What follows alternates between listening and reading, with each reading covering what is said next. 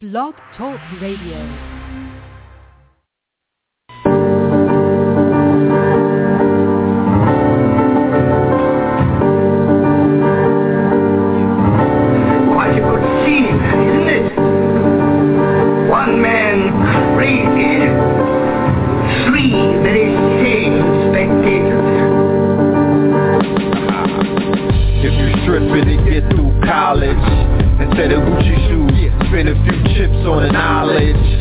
To know the ledge, this is not the time for blowing bread.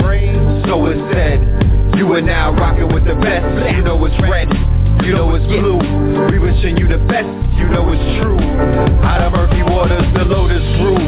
Out of murky waters, the lotus flew. 50 cent soda blue. Look at what we doing with the knowledge. We developing a type of college, building a machine with these type of dollars. We brought you the hottest breed of scholars to water your mind with alkaline seeds of knowledge, to resurrect the lost city in the sea of knowledge. I'm from the Brooklyn Zoo with a sign spread, don't feed the scholars, know the ledge. Every Tuesday and Friday, at least 2 hours, broadcasting from Ground Zero, superheroes, the new Twin Towers, red and the blue, the new Jack Bowers, 24 hours of black and more power. Hotep, Islam, peace, God, shalom, welcome home. No one man should have all of that power. Return to the superhead rules in this age of water bearing. We in the matrix, auto staring, hydroplaning down the information highway, hanging out the window, shooting at the angels sideways. 9 p.m. Tuesday to Friday. It's Tuesday. If you coming at it sideways, you can say I did it my way. The good Dr. Sinatra, I'm Bojangle, the fallen angel, the church of Satan. When we gonna see the church debating, the earth's awaiting.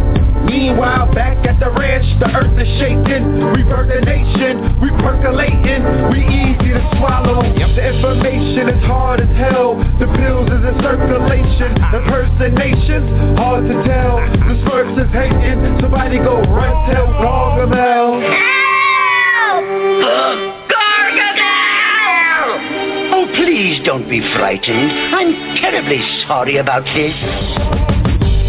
I bring my life to the table, I bring my wife to the table, I bring health, wealth, knowledge, and self to the table. I bring Know the Ledge TV to the table, conscious table. I bring Know the Ledge radio to the table, conscious radio, conscious Wikipedia. I bring DVDs, books, Know the Ledge media to the table, killing fables to the families of the royals.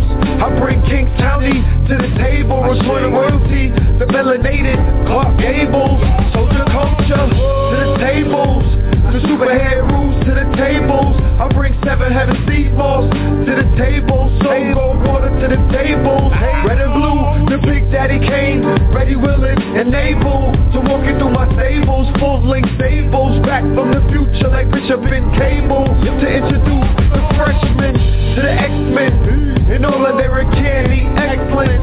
No question, class is in session. Report to the chat room, pen and pad in hand. You wanna be there early and beat the caravan. People storm in the gate to get a plate. Them lines packed like the Happy Land. Either open up with the latest cuts or them rap tools that bump out the latest trucks. From 9 to 11, we do it in the dark, like we used to do it in the park. For the most part, from the very second that the show starts, you're witnessing a pose off, think Mozart, huh? The love received so far has been so hard. There's a few dudes to front, but they medullas, they sharp, man, they so soft. Don't be thrown off any Zoloft. Avoid them at all costs, like raccoons or skunks. But back to the regular scheduled program. The program is sponsored by 7 Heaven. What else in hell can you get an open line to heaven at 11:11? Emerge at the other end of those meditation portals and elevated mortals, even some immortals. Any questions, comments or concerns, press 1. To everyone else, thanks for attending another session. I'm pleased to teach, but it's an honor to learn. Certainly, courtesy of KTL University. Oh, please don't be frightened. I'm terribly sorry about this. You are?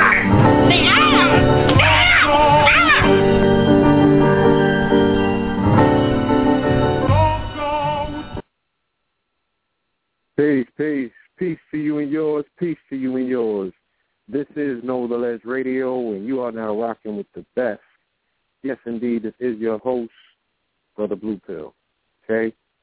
Unfortunately, we will not be joined by my co-host tonight, Brother Red. He is in transit, heading from Atlanta to New York, and the mode of transport that he's on, they don't have the phone charger thing set up, you know? So he said he only got 3 bars, and he needs to conserve the energy for the duration of his 15, 16-hour trip, okay? So we're going to send our brother our best wishes. We're going to send him energy through his travels, that he will be properly transported, okay? And we are going to rock out, all right, family? We do have a powerful presentation put in place for you tonight, promising to deliver, okay? So we want to welcome everyone who has joined us on this evening, everyone that's came back, everyone that joined us the Tuesday evening show with Brother Oba. That also was a very powerful special show.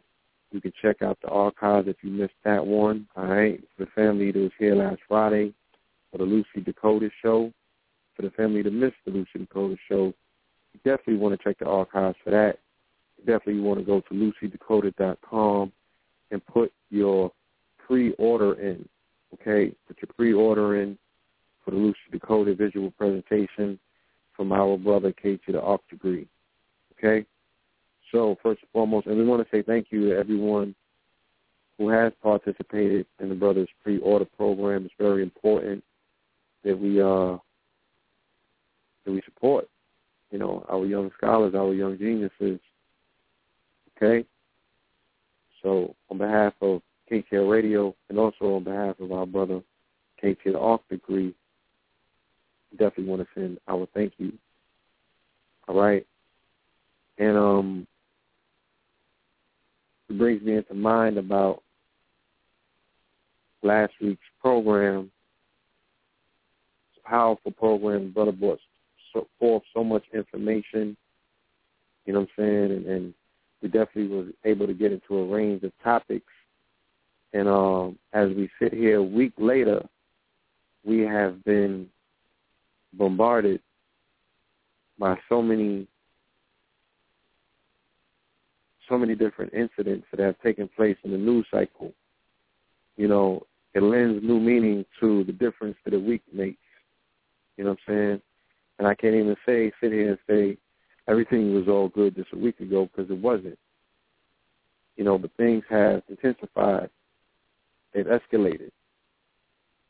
And our brothers and sisters are on the ground out in Ferguson, Missouri, face to face with some very harsh realities, okay, dealing with a myriad of situations that are, you know, not only presenting themselves to the family on the ground right there, but they're also showing themselves to the rest of the world.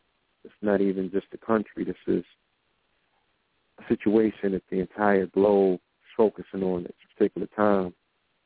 And no thanks to mainstream media, but more importantly, because of social media. Of course, I want to give a shout-out to everybody on Facebook that has taken this journey with us, you know, via that network, keeping people informed, informing the family, informing the public, things of that nature.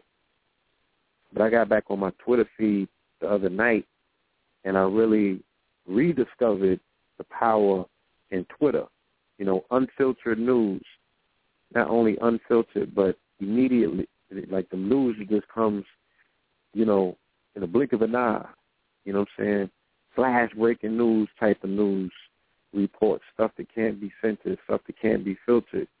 These are very important tools during these particular times when there's so much propaganda that is being put out there. You know, I'm very wary of certain news services as well, like certain agitators that are coming into this particular situation, like Anonymous. You know, a lot to be said about a lot of things that we're seeing, And there's a lot of factors at play here, not only the loss of our young brother, Michael Brown Jr.'s life, but there's a lot of factors out here. And hopefully tonight in our conversation, we're going to be able to cover a few and give some level of understanding to them. So what I want to do is, before we get into tonight's guest, I want to get a report from the ground. You know what I'm saying? I do not want this to be a lopsided situation where we're speaking from a distance, where we're speaking from the comfort of our own homes about something that's taking place thousands of miles away, and we're speaking as if we know everything that's taking place just because we are all on social network, just because we've shared these stories, and we might have our finger on the pulse of these escalating situations. Do we truly, really know what's going on?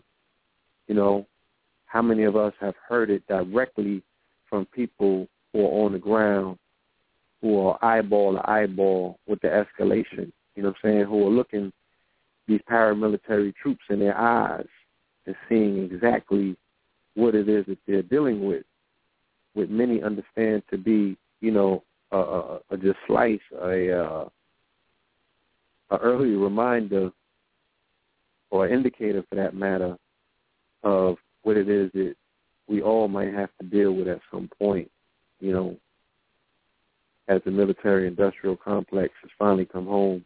These chickens have finally come home to roost, all right? And I know for the family that's into chicken, I got to tell you, you know, that's not a good thing. That don't mean, oh, free chicken, we're going to lie. No, that's not. You don't want that chicken. You know what I'm saying? That's like the GMO chicken we've been telling you about. It's no bueno. So let me go to the lines and open up phone lines and bring forth one of our brothers that has their boots on the ground out in Ferguson right now. Let's get a first-hand account of what exactly the family's dealing with out in Ferguson. Caller from the 314-600. Yo, what up? Peace. Greetings. Welcome to Know the Ledge, brother. I'm a big fan. Thank you. Absolutely. You want to briefly introduce yourself? Just simply Rashad. Not necessary. Okay. Yeah, STL representative, born and raised out here, you know. That's it. Yes, indeed. And before this escalation, you know, you've been telling me about your hometown for a minute. You've been telling me about the spirit of your hometown. You know, we all, even those of us who haven't visited, you know, we know that St. Louis especially is the home of some special character of melanated people. You know what I'm saying? Warriors and fighters. Correct me if I'm wrong. Joe Louis is also from St. Louis? Yeah, I believe so. I should know that. I'll probably get in trouble if I'm wrong, but I believe so. Yes, sir. I'm going to give you a real quick primer as to my introduction, you know, to the Lou, Missouri, for that matter. I was out in Freaknik in Atlanta in the early 90s. This had to be like 94, 95, right? Right on. And we was in traffic. You know, this is when Freaknik was Freaknik. This is when everybody, like, just was flooded on 85 and people was outside of their cars and it just, nothing was moving. It was just a party on the highway. You know what I'm saying? Yes, sir. So we jumping from vehicle to vehicle or what have you. And I remember it was these sisters that was in a green Suburban, right? Beautiful sisters. And we was like, where you from? And he's like, we from Missouri, the show me state. Uh-oh. I was like, they got niggas in Missouri? Right. What the hell you talking about, Missouri? Like, you know, I'm from New York. Yeah. And at the time, this was my introduction to the South. This was my first time, you know, technically going south. And to us, everything, you know, south of the Brooklyn Bridge was the country. You feel me? So we just had that real New York elitist attitude. And I had never met nobody melanated from Missouri. Right. And they was like, St. Louis, you don't know about the Lou? And I was like, oh, I heard about it. You know what I'm saying? I ain't never been there. I ain't never met nobody from there. So, you know, these particular functions is where, quote-unquote, Black America got to meet. And you started meeting people from Texas. You started meeting people from Missouri, started meeting people from all of these different places that you kind of didn't know melanated people existed. Remember, this was before the internet. You feel me? Right. And unless you was hitting that highway making those runs, or if you was in the military, there was really no other venue set up for you to see the variance of your people throughout the diaspora of these United States. You know what I'm saying? Mm-hmm. So, yeah, Freaknik was one of those venues, and I met some powerful people from the Lou. And I remember, like I said, the majority of the sisters that I met from there, not only did they have a very spirit about them, but they all seemed to be involved in some level of entrepreneurialism. You know what I'm saying? Right. Like they had bread. Yeah, they. No, I'm listening. Yeah, so I'm just saying that to say that, you know, in the back of my mind, when I see these situations and I'm looking at the pictures and I'm seeing our sisters at the forefront, you know what I'm saying, but I'm also seeing some very strong, determined brothers as well. I know that we're dealing with a different type of spirit from a different type of place. So can you give us a semblance of what's going on out there on the ground? Oh, man. Like, the first and foremost, I definitely want to say, and this is me being out there, and I actually had to get somewhere quiet because it's, you already know. But the media, most of the media is totally being used as a weapon, as I'm pretty sure, you know, your audience already knows. They keep showing, like, the pictures of, or the videos of looting and all of that stuff, and I just want to make it clear to the world that that is something that happened once. I think as the New Yorkers say, there was like some little knuckle draggers who just saw opportunity. You know what I'm saying? But it was just a whole. It's a lot of peace amongst the brothers and sisters, and now, man, it's like people coming from all over the world. True story. And it's just like everybody's like coming together, and really just, you know, it's almost like, to give you kind of a feeling, it's almost like, you know, you got to fight that bully at 3 o'clock, and he just keeps talking mad-ish, you know, throughout the day. And, like, where we at right now, it's about 2:59 with about 10 seconds left. And that's just being real honest with you, you know. So the energy out here right now, like on the ground, it's a lot of camaraderie, you know, between brothers, first off, who usually wouldn't get along with each other. You know, the different, you know, we do have gangs in St. Louis, believe it or not. But between, like, the different gangs and just people who usually trip with each other, like, everybody is, like, coming together, you know, just to stand up against these, you know, I'm going to watch my language. When I'm going to get a little passionate, I'll be cussing, so I'm going to watch my language. Yeah, speak freely, brother. Okay. All right. These furs. This is the form of free expression, so I don't want you to bottle it up. That's not healthy. All right. Well, I'll just say real quick, well, we out here calling them the Fergs, the fake-ass Ferguson cops who have been known to do all kind of wicked shit to people. You know what I'm saying? This ain't, I mean, this is a very ill situation, but like in St. Louis and certain areas, cops are known just like anywhere else to just be on some real ill-ish, like seriously. And, yeah, we are sticking together, and, you know, we are moving peacefully, and it's like I said, it's a lot of love between the brothers and the sisters.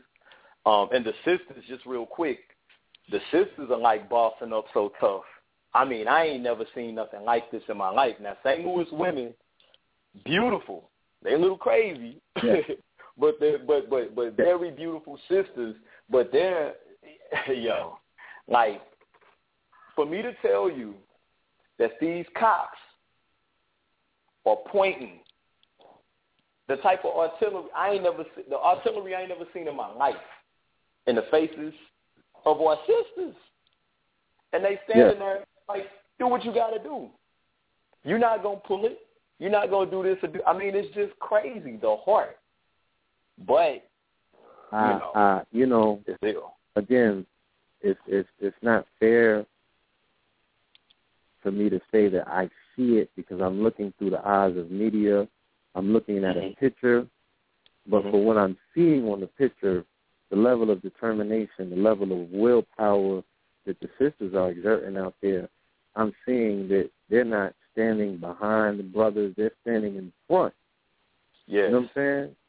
Yes. I'm seeing a level of will and determination. To me, this awe-inspiring, like, wow, like our people, you know, are ready to stand.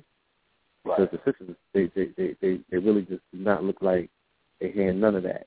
You know what I mean? Right. Like you said, this is the first time that our people are witnessing or staring down the barrel of this level of artillery. You know, the new weaponry that came forth post 9/11 that has been exported, you know, to small-town America as part of the Pentagon surplus program, which I don't understand, because if they militarize or if they beefed up to go to war, across a globe and under the semblance of global terrorism, you know, why would they be sending surplus military ammo and artillery to small-town America, especially someplace like Ferguson, who has a declining crime rate, you know? So this is, like, really baffling me, because I saw it out here first. I was in OC, which is Orange County, which is like, that's Disney World, where Disney World is at and shit. And I seen these military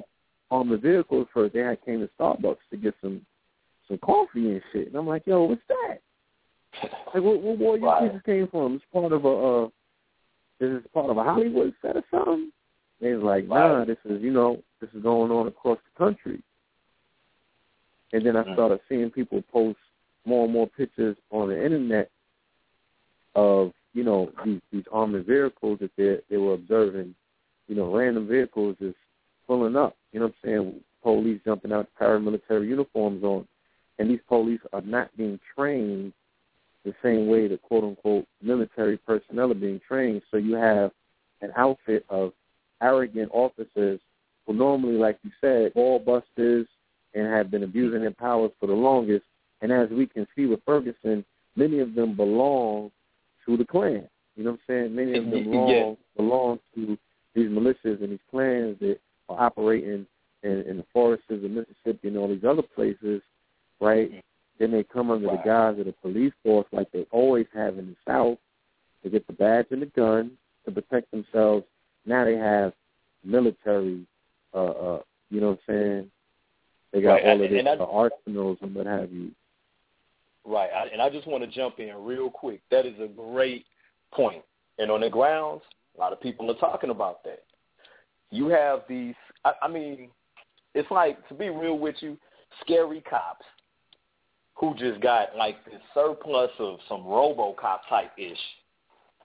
And I mean, like, really, if the ego level of, you know, having the boys in blue having your back was already on a high, this is like a mega high with these, I mean, jumping out of the armored trucks. And I personally haven't seen any, like, tanks or anything on the ground, but I have seen some of those, like, specialized trucks that I'm pretty sure got all kind of stuff in them. But they're, like, with the peaceful protesters, like, these are peaceful people. Now, don't get it twisted. It's a lot of rioters out there, too. That's a whole nother story. But peaceful protesters just standing there, you know, standing their ground, not even really going back and forth with the police. And, I mean, these guys are out there, man, please believe me, talking all the shit in I'll pull it. You will be, like, one guy was saying how they were telling him, oh, you going to be next. You going to be next. Oh, it's going down. You know, just talking a whole bunch of noise. And it's like, it's just like, it's amazing. You know, and not in a good way, but it's just like, wow. It's almost like, hey, we ready to chop you down. And they're verbally saying this. They're not going to put that on television. That people, you know, one of the main chants that we have out here is hands up, don't shoot. Hands up, don't shoot. And you have police, oh, I'm going to pull the trigger anyway. I mean, just talking reckless. And it, I mean, and all I can say is you have your peaceful protesters on the ground, and then you have what we call out here, and I'm pretty sure you all are familiar with the term rioters, but these are the young brothers and sisters, and I think, Paul, I sent you, we were going back and forth on Facebook about this, where they're just, it's almost like these young guys, they ready too. And without saying too much over the air, I would just say, they're kind of on the other end. There it is. I'll leave it at that. Yeah. No doubt. So, you know what I'm saying? Mm-hmm. And that's needed and that's necessary, and it's hurting my heart that people that are 5,000, 10,000, they might as well be 100,000 miles away from the conflict, are criticizing that. You know what I'm saying? And I think that we found ourselves in a lot of these situations because of that we have isolated ourselves from the warriors in society. A society will not exist without their warrior class. You can have your scholars, you know what I'm saying? Right. You can have your buck dancers. You cannot isolate yourself from the warriors and then expect to be a respected, protected society. Like, who's going to go to war for you? And let me jump in on that. Now, I'm pretty sure you're not going to hear about this, but I think it was Wednesday. They had a little, they're having little events at the church and all of that stuff, and that's a whole nother subject in itself. But, good old Al showed up. And, we were around and we were like, me and my cousin were like, okay, before we hit the block, we're going to go in here and see what he's talking about real quick. And we probably didn't stay longer than 5 minutes, just being honest, because, look, these young guys out here, they don't want to hear nothing about, we got to stand up and we got to do this and we got to do that, and you're not outside with them on that front line. The church, several blocks away from where these young brothers and sisters, and some elders too, are standing in front of some trigger-happy, racist-ass cops. I'm going to give it to you real. This is what's happening. So with all that Bible thumping and stuff like that, just real quick, I was in a situation, the first day I was out there, there was kind of a standoff of a sort at the Ferguson Police Department. And they were like, hey, if you come out here and try to protest, we're going to arrest you. And, of course, all of the younger guys were out there. And so me and one of my sisters, we went out there because we were like, hey, we ain't finna let nothing happen to the little guys and little sisters. And true story, Blue, you had the Bible thumpers standing on the side with the police. So first and foremost, this is true. But they ain't going to show you this. Everybody looking like, what the hell are you doing? Oh, brothers and sisters, come on now. We've got to have peace. We've got to just do. Somebody went as far as saying, let's do the right thing. I don't know who this little guy was standing next to me, but he said something that I will not repeat on this show. But pretty much that man took his Bible and got his ass all the way down the street. At this point, the younger guys are getting rowdy. Mind you, riot gear cops, about 40 or 50 of them, marching up on us. This was like some of the most emotional-ish I've ever seen in my life. It was a young brother from Ferguson, stood in the middle. You can arrest me, kill me, I don't give a fuck. Do whatever you got to do. I'm sick of y'all. I'm sick of all it. And I mean, this brother pulled out his emotion. And it was 2 or 3 of us. We walked up to the brother. We gave him a big hug. Now, the riot cop is on my back. I look at this cop, and I'm not going to sit up here and say I was all tough and all of that, because I knew, like, anything could happen. You know what I'm saying? Right. Anything. And it wasn't no cameras around. And I looked at this brother, and I said, look, I have a 16-year-old son. And I let him know, brother, I have a son your age, around your age, look just like you. I love you the same way I love my son. I looked in his eyes. I'm tearing up even talking about this, because it was two brothers. It was me and this younger brother looking each other square in the eye. Whatever you want to do, I'm going to stand right by you. Fuck whoever talking about the Bible right now or anything else right at this moment. I'm with you. But you a warrior. Look at this cop behind me. He's scared of you. He's scared. You ready to ride for whatever. He nervous. His finger itching. He don't know what to do. He ain't even built for this. He built to ride around and give people tickets and shit. You running this. We can win this, little homie. You and me. I'm almost 40. I'm out here with you. What you want to do?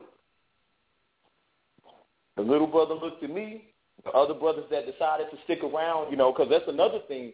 People pump and fake like they tough, but when them cops get to marching, a lot of people, man, run so fast, I don't know how they ever lost a race in their life. So it's a few of us that's like standing there. The little brother listened, and we moved to the next spot. And I got a chance to see him at the church. Now, when Al Sharpton, I'm just going to say the name, Rashad said it, got to talking that ish, a woman stood up. I didn't get a chance to get her name. And she said, yo, all y'all in here with these suits, shiny suits and shit. Well, she ain't cussed, that was just me. But shiny suits. The warriors are outside. Why are you not setting up shop out there? Why? And people got to talking. The younger brothers, and I just want to say this real quick, and I'm not trying to take over the, keep talking, but I do want to say this. Yeah, with you, bro. Oh, okay. All respect. Younger brother said, and I don't know, this wasn't in the church, but this was outside. Because me and my cousin, we left. We just went outside with the youth. And if you go on my Facebook, you see the videos of me walking in the streets with the children and all of that.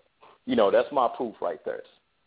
But the little brother said, a lot of people talking about why we looting, why we burn Quick Trip down, why we doing all of this. And he said, you know why? He said, I'm going to tell you. We just needed to get your attention. When that little brother said that, boo, I couldn't say nothing.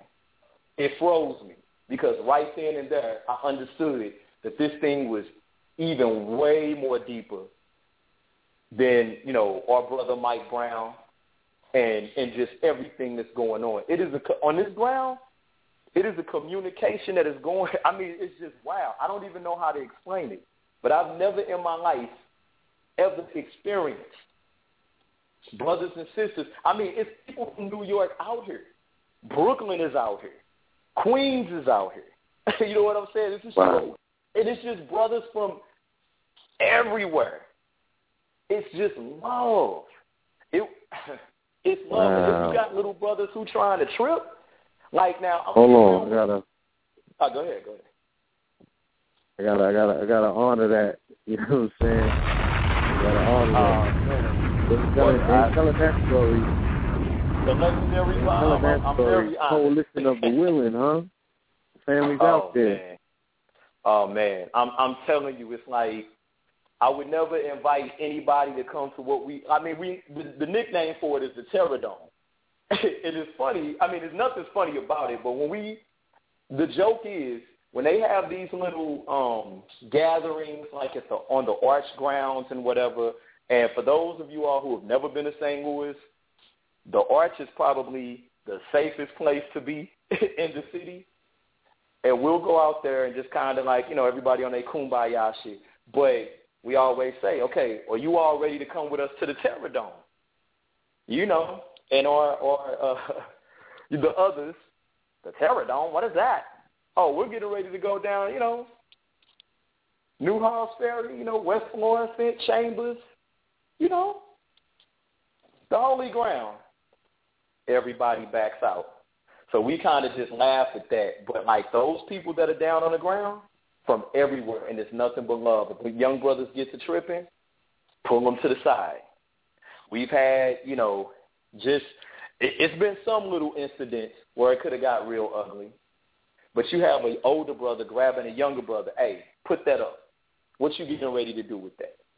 What's going on? Now, when the situation happens with the tear gas and, you know, all of that and the rubber bullets, and that's real. That is really happening, but a little bit more than what they show. Then, hey, you know, as we said earlier, hey, yo, you know what I'm saying? But, you know, it's real out here, Blue. Serious. No doubt. Well, definitely want to thank you, brother, for bringing that eyewitness account to the family. There's a lot more that needs to be shared in regards to, you know, information that we're putting forth pertaining to the putting the hands in the air. The hands up move is kind of questionable, you know what I'm saying, at a particular time like this. Especially anything that Reverend Al Sharpton brings to the fray or to the forefront. You know what I'm saying?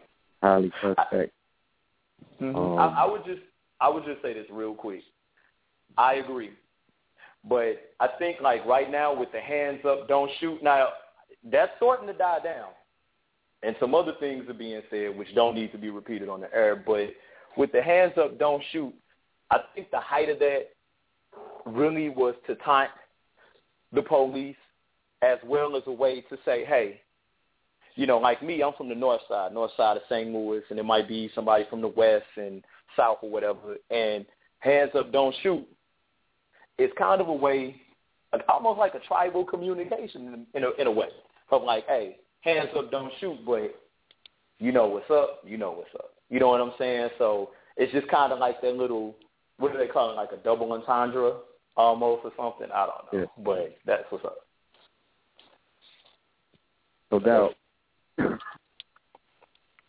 All right. Like I said, brother, I appreciate your dedication to your family and your community, you know what I'm saying, and all of us overall, because it's reflective on us, period. You know, whether people want to distance themselves and crawl under a rock, you know what I'm saying, start pointing fingers from, they want to get on, they on Mars and shit with the rover, pointing fingers from Mars now. That's how far away from the situation they've gotten. But we are, in our hearts and our minds, unified with the people. And we are in talks about putting feet on the ground as well. I don't want to speak too soon on everything, but I will be in communication with you. And we invite you, if you can, stick around tonight and see what our brothers have to say. The brothers, the Hebrew Israelites, and Brother Tazaryak, ISUPK, is coming forth with his powerful presentation. Okay? Oh, right on. But right on. And I just there is, you know, of course, in all things that we deal with, you know what I'm saying, we always look and we look at it with an eye that pierces the veil and we say, okay, there's some deeper things taking place here. And I've already been able to see many things just on the surface alone that need to be discussed and addressed. This is one of the weirdest cases I've ever heard. I've never in my lifetime heard of a situation where they were legally able to withhold the name of someone and claim to, you know, you got the military out there, paramilitary units, and you're talking about your concern for his life. Who's going to get to a tank? Put the nigga in the tank. But send him off his vineyard with President Obama. Like, what the fuck are you talking about? You can't release his name, and then you're releasing false names dealing with this officer. And I'm like, nobody in the community, because it's relatively a small community. If you saw the murder, nobody knows, like, oh, that's Officer such and such. And then is there such an unprecedented level of police solidarity? Is their blue wall so thick that nobody on that police force, because they brought in melanated officers from St. Louis, because there was only 3 on the police force in that town. But when you look at the TV, all you see is these quote-unquote black faces. So you bring all these people in, and these people are so cued into their Tom thing that nobody was able to leak the name.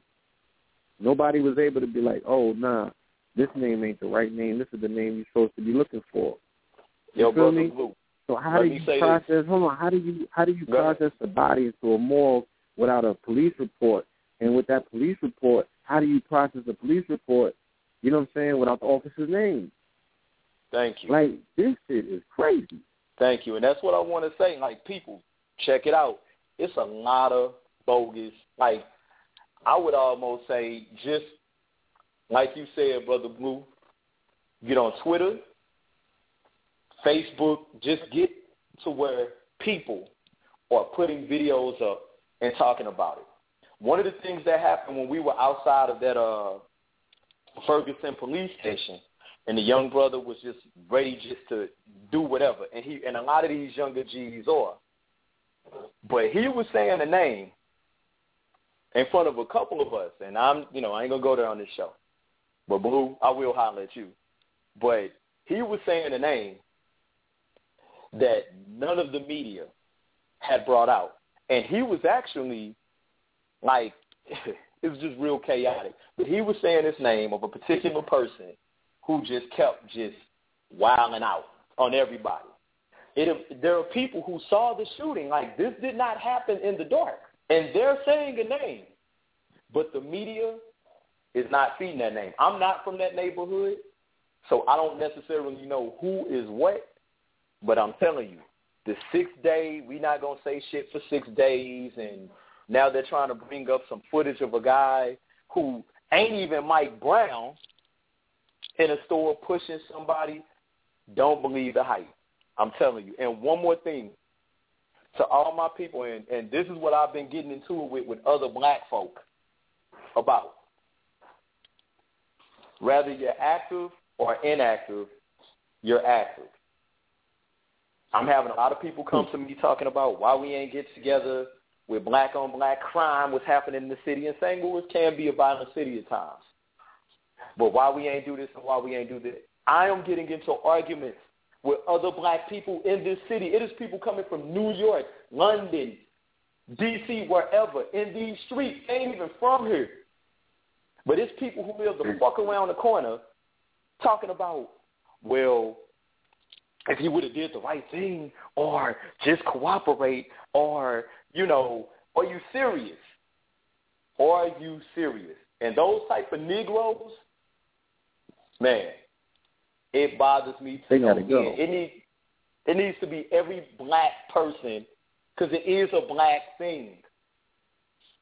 Everybody, I know it's a cop shooting. It's a black thing in the city. I'm going to tell you. Everybody's trying to sugarcoat this shit. It ain't racist-ass cops, bucket brothers every day. That happens. It's a black thing. And all you safe Negroes, trust me, in this city, because there's people here to listen to this show. And I told them, I said, when I come home from being down in Ferguson, I stay about 15 minutes away. Helicopters fly around my neighborhood. They fly in everywhere. You know why? Because the shit's finna get super real. And it ain't going to be about Ferguson. It's going to be about the whole city. Stop running. Stop hiding. I know you want to have your little dog to go woof woof and watch cable and just play it safe and be a keyboard thug. But you're not going. You ain't going to get out of this one. You got to get active, because even if you inactive, you active. Or babies are out there, or sons and daughters. I'm trying to raise funds for the family. I had a sister tell me that's not a social responsibility. Excuse me, miss? So if that was your son, dead, oh, well, fuck it. That ain't a social responsibility. Hey, Blue, we going to the club. Come on, cuz. That's how we supposed to be? That's a fucked up mentality. And that's going on here, too. And that's a whole nother story. But, yo, cut that out. If people can come from other cities here, countries, on the front line, reporters, journalists. My homegirl was in the picture that you put up, Blue, the other day. Carissa, she just got out. This is a woman with a child out here. Cop, put the damn assault rifle to her face. I'll pull it. She said, pull it. Oh, you getting arrested. Detained. 12 hours. Don't nobody know where she at. You mean to tell me these women can get out here? But you won't. Man, let me chill out, Blue. That's another thing that I wanted to ask you. I wanted to ask you, is there anything set up to track the people that are being accosted and kidnapped? You know what I'm saying? No. By these authorities. Nah. It just has to be a situation like if it's you and me, and let's say I get knocked but you don't, the only way you're going to know is because you know. Like, they're not releasing names. They're not telling people where people are going. I mean, it's serious. And another thing, they told you all that Ferguson is a no-fly zone if you've been paying attention, you know.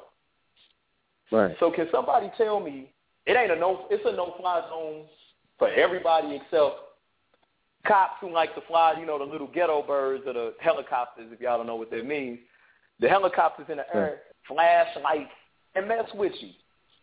They were trying to get it cracking outside of all these politics you hearing, all this political stuff, out of all this sugarcoating and all of that.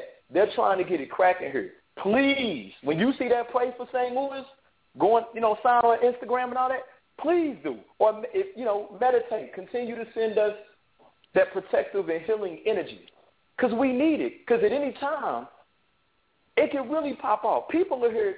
I work. Leave work, go down there, leave at about 1 or 2, sometimes earlier, sometimes later. Go to work, make sure my son is okay. Go back there. Like, it's real out here, y'all. It's real. And I don't like the fact that black people in this city making excuses. I don't like it. And when it gets through the whole city, what are you going to do then? What you going to do when you try to hide in the house and they coming in your shit? It's real military out here. Like, they not playing. And excuse me, I apologize for being passionate and just, that's why I can't really talk about this a lot. Because it's just like the biggest... This is a forum where we expect you to be yourself, brother. You know what I'm saying? All right. Let the people know exactly. Don't sugarcoat it. Don't cut it to nobody. Let the people know. I'm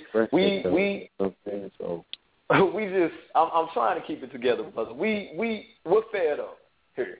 St. Louis, you know, and I love New York. I've been out to New York. I got lost like 1,000 times. You know what I'm saying? But I love New York, all boroughs. I love black people, period. But look, we fed up here. We've been fucked with for too long. And one thing you'll learn about this city and the people here, we laid back. But when you get to doing too much, we explode. No disrespect to any other city. And my heart goes out to everybody who have lost their lives to some police bullshit. But you know what people in St. Louis were saying? True story, and this is no disrespect. With Brother Trayvon, with Eric, and everyone else, yo, they tried that shit here. Oh, man, it's like this, and that. And when they did, they wasn't bluffing. And these young guys are still out there. It's like the Wild West, driving through the streets, ready for whatever. Seriously. But we need y'all just keep sending that protective energy, healing energy. And if you come out here blue, you know, get at me, you'll be straight. You know. Oh, you already that's all know, I gotta say, man. All right. Salute, my brother. Salute. Thank you for letting me just speak. You know, love all y'all. Tell you know, A.A. Rashid, Red Pill, Brother Polite, the great Phil Valentine, the great Bobby Hemming. Hope he's feeling well. Just everybody. KT, love all y'all. Peace. Absolutely. Salute to the little peace family. Peace out. Peace. Whew. Yes, indeed, family. That was real. It was an eyewitness account from a brother that actually has his boots on the ground out in Ferguson, Missouri. Tazaryak, can you please press 1?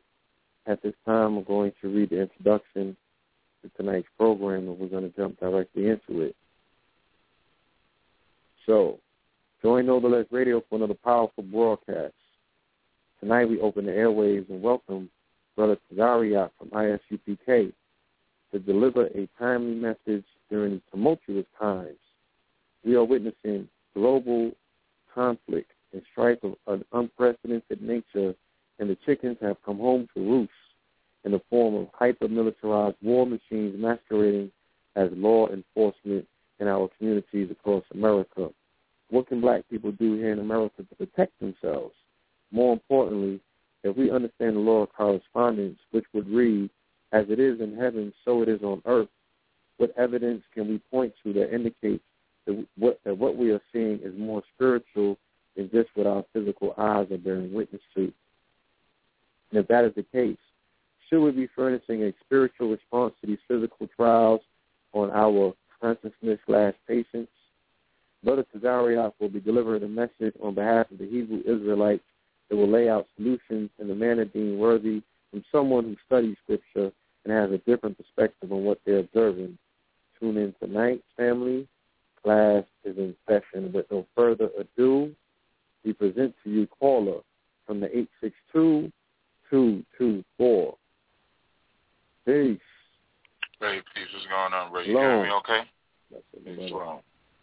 You hear me okay, yes, right? No sweat. I do hear you. I do hear you. Your phone has a little bit of a ting in it, though. Are you speaking directly into it? Does it sound better now? Absolutely. All right, no sweat. Absolutely, brother. Welcome. Hey, I appreciate you for having me on the show. It is an first honor. And foremost, no sweat, man. First and foremost, I just want to give all praises to the Most High Yahweh and Yahweh Shah, the Son of the Most High, our King. Of course, our hearts go out to the people in St. Louis. I like to stretch it a little further. You got the brother in Staten Island, Eric Gardner, who was also killed by the police. You got the brother in L.A. I don't know if y'all noticed, but this past week, a brother in L.A. by the name of Ezel Ford, who is mentally challenged, was also killed by the police. You got the sister out in the Bronx whose house was raided by the police. They brought her out butt naked. She was a grandmother. It wasn't even the house that they were supposed to be raiding. And since the 60s, ISUPK has had a slogan or had a phrase that has not changed, and that is that the white man is the devil, period. The white man is the devil. There will never be a getting along with him because it was never meant for us to get along with him. And so we have to look at these situations. And like I was listening to what the brother was saying, he was saying how Al Sharpton was out there, but he was inside. And before I go, if I could, throughout the evening, of course, anybody that knows the Israelite School of UPK, we follow the Bible. We follow the law, statutes, and commandments of the Most High. So we'll always give scriptures throughout the course of the show. So the first scripture I want to give first is Isaiah 30:20. And that says, "And though the Most High give you the bread of adversity and the water of affliction, yet shall not thy teachers be removed into a corner anymore, but thine eyes shall see thy teachers." And I bring that scripture up because right now we are in adversity. We are in the middle of affliction. We've been in affliction since we've been in America. There's not really been a true break of the white man's murder, rape, rob, torture, whatever you want to call it, of black people that we have had in this place.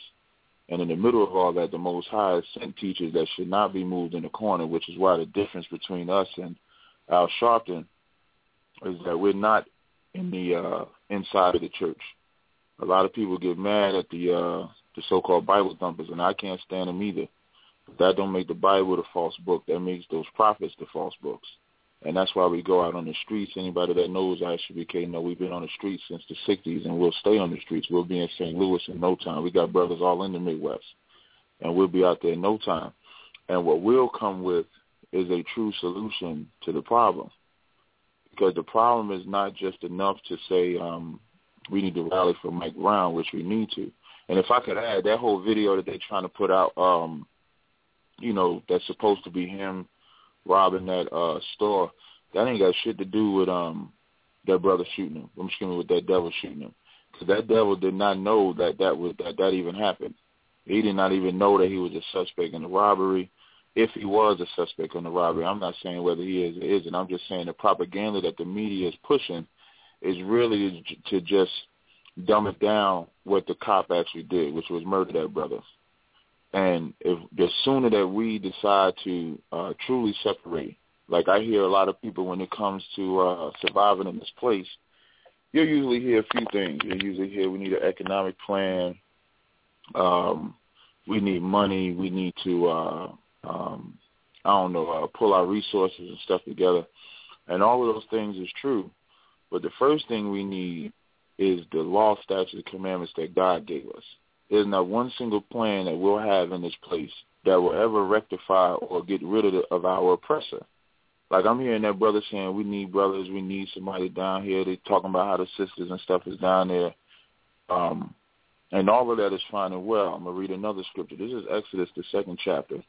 Because there was a time, like people question the Bible, people question the Israelites. And there was a time when we was being oppressed by another set of people, which was the Egyptians. And the oppression that they did to us was the same that it is now. They saw that we was more and mightier than them. They started abortion. They saw that we was more mightier than them. They put hard bondage on us. They put us in slavery. They put us in chains. They did all of these things to us. And so the white man is doing the exact same thing. So us being those same people, we need to go to the source of how they got free.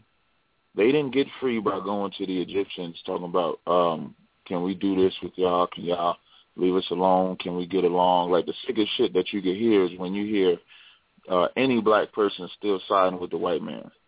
Need to be dragged out and horsewhipped and beat. And that's scriptural, what I said. Any black person. Any black person saying that that was the past or we need to let it go or we need to get along. Like, how long do you get along with the devil? Even if you want to say, I shouldn't be calling me Tazaryak. Even if you want to say that I shouldn't call a white man a devil, we've been in America 500 years. Show me what you have done that actually has worked. There's nothing that has worked in this place. So I'm going to read this scripture real fast. It's Exodus 2:23. It says, and it came to pass in the process of time that the king of Egypt died, and the children of Israel sighed by reason of the bondage, and they cried, and their cry came up to the Most High by reason of the bondage. And the Most High heard their groaning, and remembered his covenant with Abraham, Isaac, and Jacob. And the Most High looked upon the children of Israel, and had respect unto them. The reason why he had respect unto those children of Israel is because they cried and go to their oppressor. If I'm the oppressor and my whole purpose is to destroy you and use you and rape you, and all you do is cry to me, I'll never let you free. Ever. Why would I? You are what we would call the perfect slave. You have to go to a power that's above your oppressor. And right now on the planet Earth, there is not one power that's above the so-called white man. His military, I was looking at them photos. They had a scope on one gun, looked like it could shoot me in my room from where they at in St. Louis. Like, they got so much military power because they was blessed with the sword that there is no gun that you're going to get that's going to get rid of them. There is no fist that you're going to get that's going to get rid of him. There is nothing that you're going to do that's going to get rid of him because he has the military power. You're going to fight him with guns, you're going to run out of ammo soon. And so now you're going to go to the devil to get the gun to fight him back. That's not how you do it. You have to go to a power that's above him. And the Lord showed the respect that he had for the children of Israel because what he did was kill them Egyptians that was oppressing them, send plagues on them Egyptians. Instead of that brother Eric Gardner getting choked out having a heart attack, why can't that cop get a heart attack? Why can't he get killed? Why can't he get destroyed? It ain't like it can't happen. How do I know it's happening? Because our people are dying the same exact way. We are literally getting destroyed in this place called America. So the time of joining the so-called white man is over. The time of thinking there's a plan of joining the so-called white man is over. This is not the time for joining him. This is the time for separating from him. And that separation is real simple. Like them brothers, and I know in their anger, they go out and did that looting on that one day, which I'm glad the brother said that it was only that one day and then stopped. Because, of course, you cannot trust nothing that you see in the media. I don't. You have to take that shit like with a grain of salt. You got to take about 10% of it and 90% of the other is garbage. But they did loot. Now, that ain't the way you shut down a foreign business in your city. The way you shut down a foreign business in your city is you just don't shop there. That's how you shut it down. You burn that building down, all you're doing is getting more insurance for them to open up another business, and then you're going to shop in it anyway, because after about a week or so, this will all be over, and it'll be business as usual. Nobody will care. Nobody will do nothing. Right now, those brothers in St. Louis are united. I got another scripture, Zephaniah 2:1. It says, gather yourselves together, yea, gather together, O nation not desired. We're that nation that before this event happened in St. Louis, the brother said it himself, you had gangs in St. Louis banging on each other, killing each other. Like, in tonight's show, I'm going to give you both sides. Like, what the difference between us, the difference between the Israelite School UPK on the Command and General and everybody else is that because we go out on the streets, we see it from both sides. We see what the brothers is doing to each other, and we see what the white man is doing to us as well. So we can give you a solution from both sides. So like how the brother said before this happened, we were shooting each other.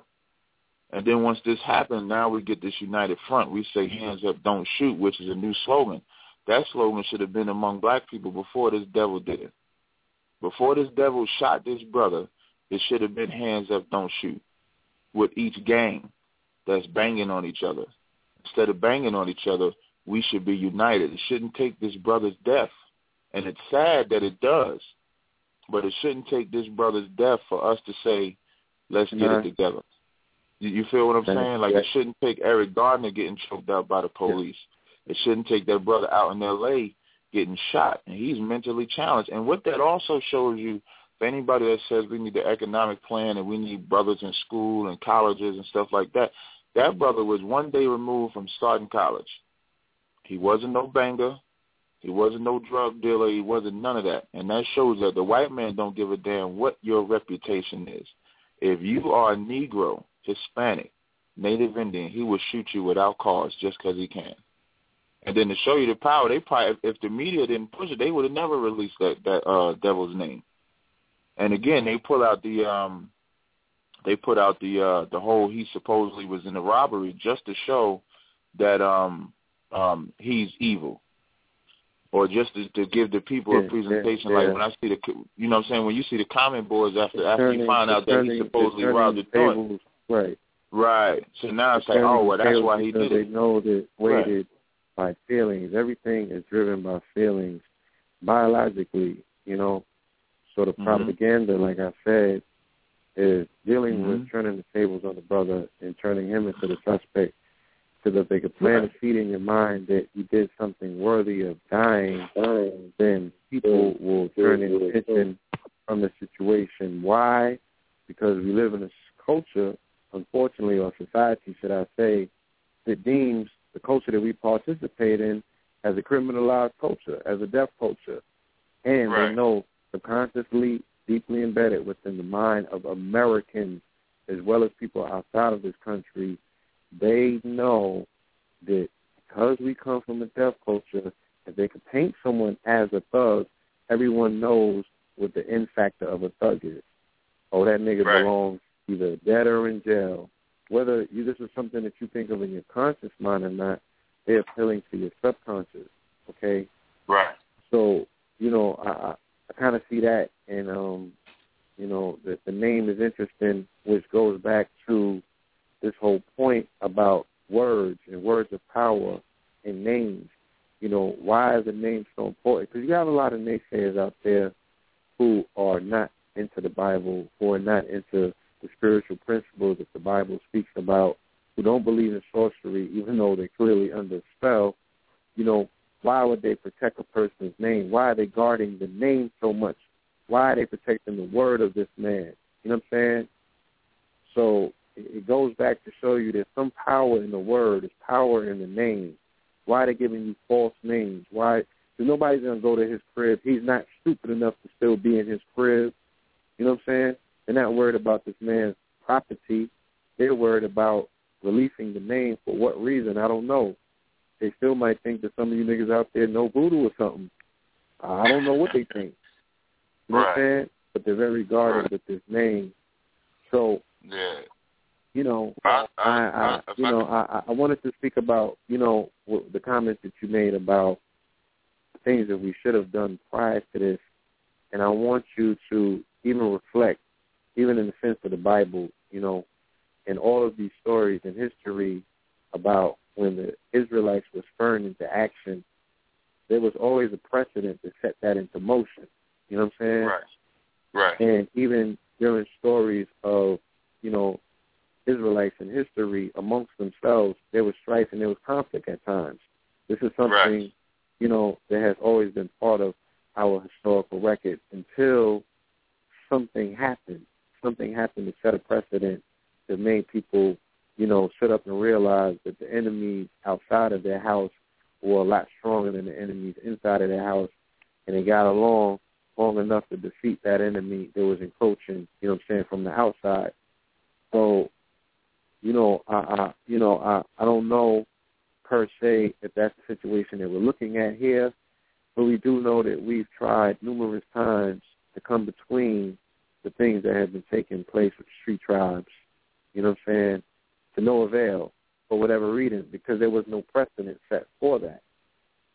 Right. But now when you're looking at military, now when you're looking at, the inevitable possibility of not only death but wholesale slaughter, that sets the precedent.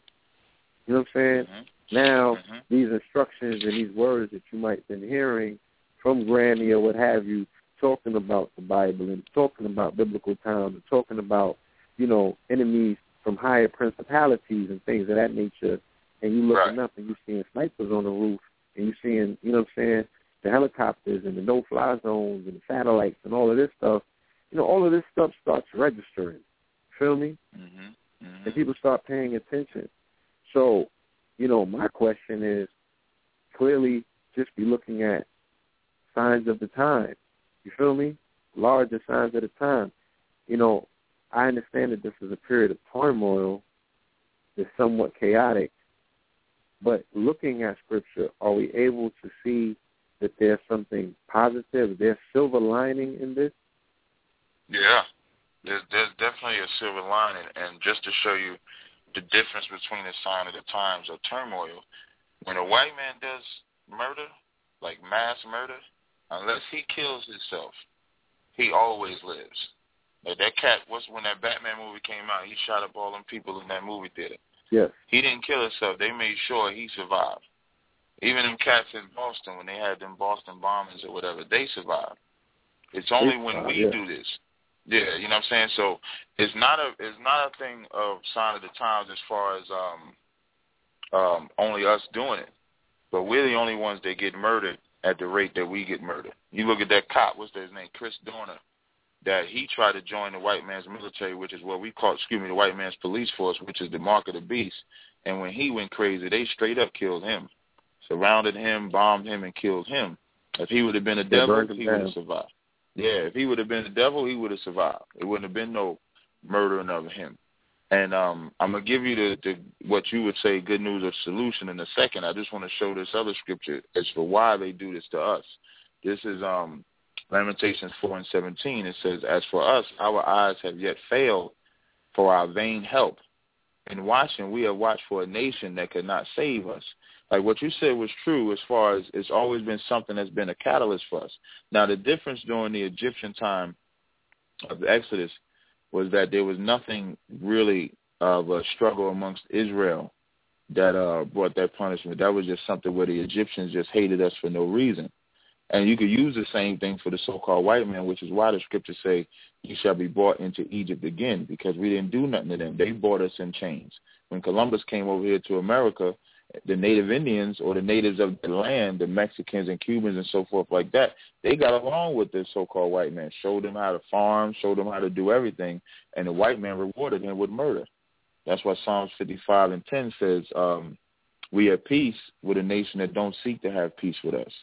You know what I'm saying? So and verse 18 says, they hunt our steps, that we cannot go in our streets. Our end is near, our days are fulfilled, for our end is come. That's the time that we in right now, where that brother was literally, all he was, if you want to get to the technical American term, he was jaywalking. And he paid with his life for jaywalking. And that's why the scriptures say they hunt our steps, just like they hunted Trayvon a year ago. 2 years ago, however long it was. They hunted this brother down for no reason other than he just walking into the streets. And again, it cannot be stressed enough that people have to remember that that cop did not know that he was wanted or a suspect, even if he was, that he was a suspect in that, because that'll change your perception of it. So you said, what do we do? If we don't have a moral compass, now we're getting to the problem amongst Israel. And when I say Israel, I'm talking about blacks, Hispanics, and Native Indians. If we don't have a moral compass, and what I mean by moral compass, if we don't have a standard by what we live by, like when Rodney King happened, they rioted, they gathered together, but nothing changed in L.A., nothing. Trayvon, they gathered together, nothing changed. That brother, that devil got away with the murder. Nothing changed amongst black people. Nobody gathered themselves together. This thing in St. Louis, that thing in California, this thing in Staten Island. If the brothers and sisters, and you'll hear me say brothers more because we're the ones that need to be on the street. The sisters don't need to be on the street. The sisters can support the brothers, but not necessarily on the street. They shouldn't be out there fighting. The women shouldn't fight. The men should be the fighters. So you hear me say brothers a lot. But even the brothers in St. Louis, when this event dies down, which I'm telling you, give it like another week, and it dies down, if them brothers go back to doing what they was doing before this happened, then what was the point of everything that's taking place now? Point of asking for a solution. I'll give you a scripture. This is 2 Corinthians 10:4. It says, for the weapons of our warfare are not carnal, because this is not a carnal fight that we have. This is a spiritual battle that we have, because we're fighting against principalities. The specific one we're fighting against is the so-called white man. What are we going to fight him with? You ain't got no weapon to fight him with. You ain't got no money to fight him with. What are you going to fight him with? And black people, whether they want to believe in the Israelites, I heard you mention something about voodoo or something like that. That destroys us too. That voodoo or sorcery or witchcraft, all of that stuff is killing us. I'll give you a scripture on that in a second. But it says the weapons of our warfare are not carnal, but they're mighty through the Most High to the pulling down of strongholds, meaning we have a God that if we serve him, like there's a criteria, which is why we call him Father, like our prayers, like our Father which art in heaven. There's a criteria for serving him. We have to follow the law, statutes, and commandments, which we're not following. So because we're not following them, this devil is allowed to do whatever. And when I say the devil, not just him. The Arabs do whatever they want to us. The Koreans do whatever they want to us. The Vietnamese, the Chinese, every nation does whatever they want to us. When you look at America from an economic standpoint or even a living standpoint, those other nations' neighborhoods are fine, all of them. The Arabs, ain't no banging in the Arab. Ain't no cops abusing Arabs. The Chinese the same way. Japanese the same way. The hook-nosed bastard, that Jewish man the same way. White man the same way. All their neighborhoods are fine. Our neighborhoods are not. It's only us that are targeted, and it's only us that are in this condition because we have a power that said, don't serve this false god. Don't be a homosexual. Don't murder your brother. Don't commit adultery. Don't do this. Don't do that. Don't eat this. Follow this way of life. And it said if we don't follow him, that these curses will come upon us. Now, everybody will talk and say, well, I heard you mention how everybody doesn't follow follow or believe in the Bible, and that's fine. If you don't want to follow and believe in the Bible, then show me the other culture. Show me the other history that clearly shows how we can get out of this condition. Give me the moral compass that it gives us so that we can be governed by rules and regulations. Show me the power that can get rid of this devil that's on top of us. If you can show me that, I can put the Bible down. But I have yet to be shown it. I'm going to read on. This is verse 5. Before you continue, let me just quickly interject because, no sweat. Having a platform such as this, you know what I'm saying, we hear a lot of different things from a lot of different camps. Me and my brother to think of ourselves not so much as neutral, you know what I'm saying, but we are neutral. We hear everybody's case and we want to unify the family. You know, my brother often speaks about the concept of Voltron, and the possibilities of, unifying various fronts together and us moving as one strong unit. Now, there are things that definitely have to be put in place because as a person with a certain set of moral codes and principles, such as yourself representing your organization, you're probably not going to be open and privy to say, okay, well, this person can't come in my house even though we got to do something collectively together. You know what I'm saying? You eat differently than I do. You live differently than I do. You think differently than I do. You know what I'm saying? The way that you cater to your woman might be totally different than I do. So if we can't put aside those level of differences which speak to character, which speak to our principles, would it ever be possible to move forward? Because person has an agenda. How are they going to come off of that to get into what it is that one's saying? I think the best way to do that, though, is to demonstrate and show that person, look, what I'm working with works. It works. So a lot of people are sitting and waiting and looking for those signs to say, all right, if your God is the most powerful at this particular time, show me a sign. You know what I'm saying? Make me a believer.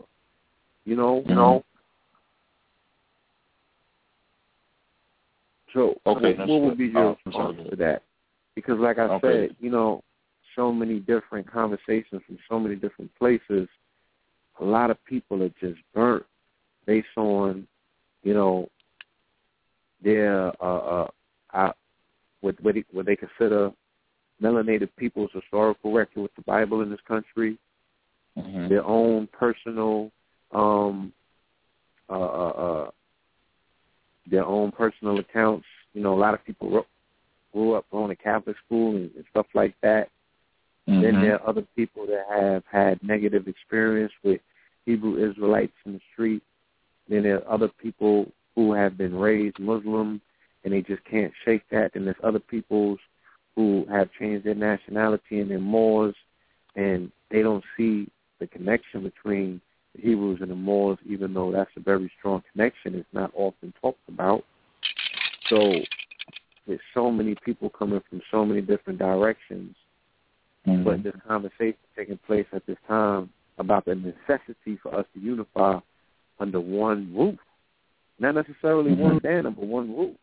You know what I'm saying? Of which I'm assuming that we're going to be calling upon a power that we got to unify our voices and call. That's right. Understand the power of the word.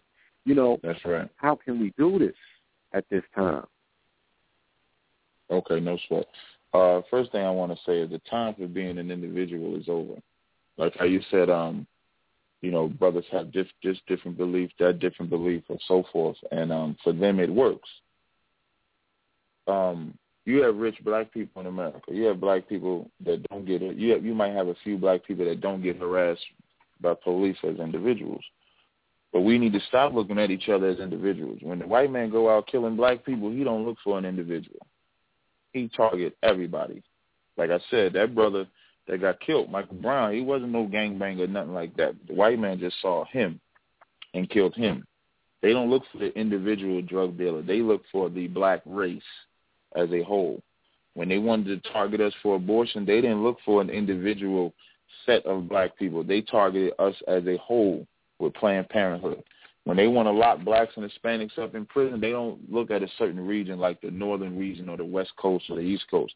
They look at the entire country of America and lock them up as a whole.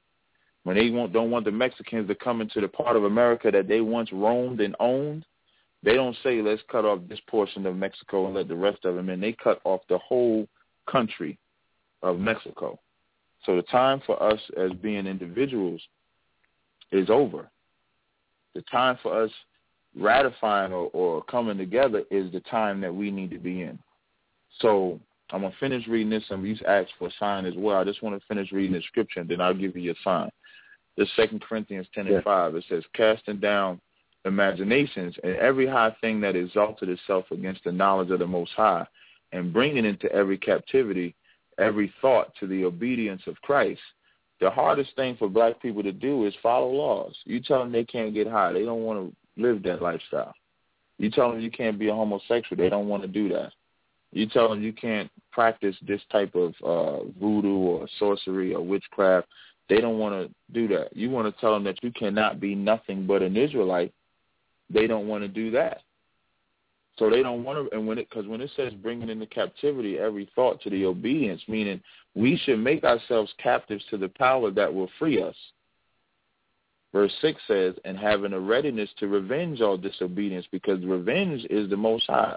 He's the one that's going to come down and do it. You ask for a sign. The first sign I'll give you is when he killed them Egyptians. All throughout history, everybody usually argues with us or say the Israelites were never in Egypt and so forth like that. That's from black people that say that. The other nations don't deny that this has ever occurred. And when I'm saying black people, I'm talking about people that may be in a conscious community, people that may be atheist, black, people that may be Muslim, people that may be those, another religion other than being Israelites. They're the main ones that say that it don't exist, or people that hate the Bible. But everybody during those times, if we go throughout the scriptures, will tell you, or you'll hear how they knew that the God of the Israelites destroyed the Egyptians. That's just one sign. And it says, having a readiness to revenge all disobedience when your obedience is fulfilled. We are disobedient children. The fact that we're still in this condition 500 years later is another sign. Like when we looking for signs, we look at, I'm sorry. Right. Like when we looking for signs, you asking me to hold on? No, I'm saying I was going to interject, but I do want you to finish. No sweat, I appreciate it, bro. Like when we looking for signs, we looking for some, just like brothers in the world, we looking for some vainglorious signs, some sky to get cracked, or some dude to fall out the sky and say, here it is, I lead you people, or the sun to shine a certain way, moon to shine a certain way, stars to do something. Like we looking for a sign like that. Sign that I look for is I still see my people getting shot and killed every day, and I don't see no other race getting killed every day. I'm going to give you a scripture. This is Deuteronomy 28:15.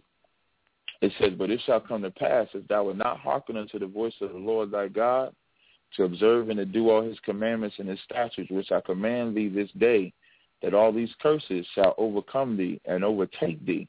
I'm going to read you one of these curses. This is Deuteronomy 28:48. It says, therefore thou shalt serve thine enemies, which the Most High shall send against thee in hunger and in thirst. And that hunger and thirst ain't just talking about food. We hungering for knowledge. We hungering for a way out of this condition. That's why you have brothers in Christianity, Islam, the Moors, and so forth like that. Like I wasn't always considering myself an Israelite. I wasn't born into this way of life that I follow today. I was woken up a few years ago. But before that, I would be a Christian. You know why? Because the scriptures say we have a zeal for the Most High, but not according to no knowledge. So black and Hispanic, we naturally tie ourselves to what we would call a supreme being, or what we would call a higher power. But we're not doing it according to no knowledge. So it says we shall serve our enemies in hunger and in thirst, and in nakedness and in want of all things. And he, that enemy, shall put a yoke of iron upon our neck. Who had that yoke of iron? We put the pictures out because we on the streets all the time. The Israelites is on the streets. Like one thing you cannot say is that the Hebrew Israelites, the Israelite school UPK, is not on the streets teaching. And when you see our photos, you see how they had our brothers and sisters with a literal yoke of iron upon their neck, where that yoke, they would be able to move you whichever way they wanted to move you.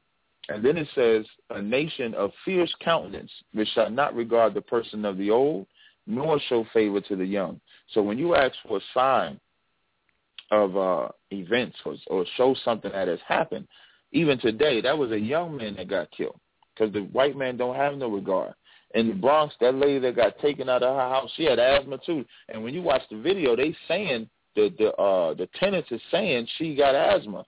She got asthma, and wouldn't even give enough respect to that black woman to say, let her put some clothes on her.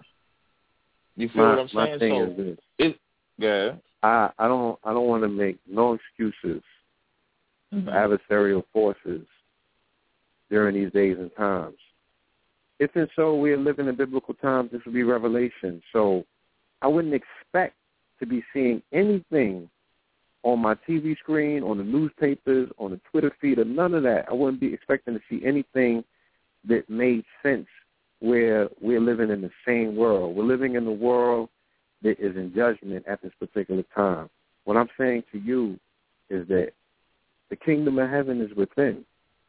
So if us collectively as a people, right, are ordained as children of the Most High, right, I might not necessarily be standing on that street with you, but there are many people that you see walking up and down that street that you got to know are your brothers and sisters, because there's people that stand directly with you that were in the streets with me before they were in ISUPK or they were in AOC or different organization. You know what I'm saying? Right. So I know the character of these individuals, and they know our character as well.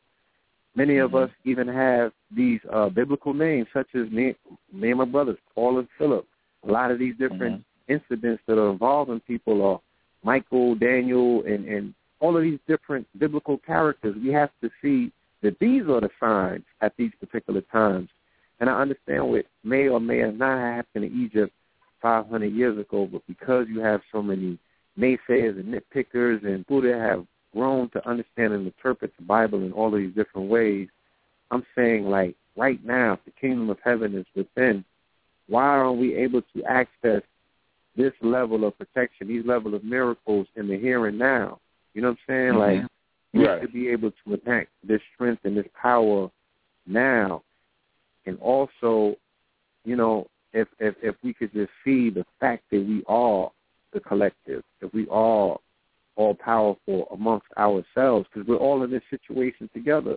It's the same thing that you said.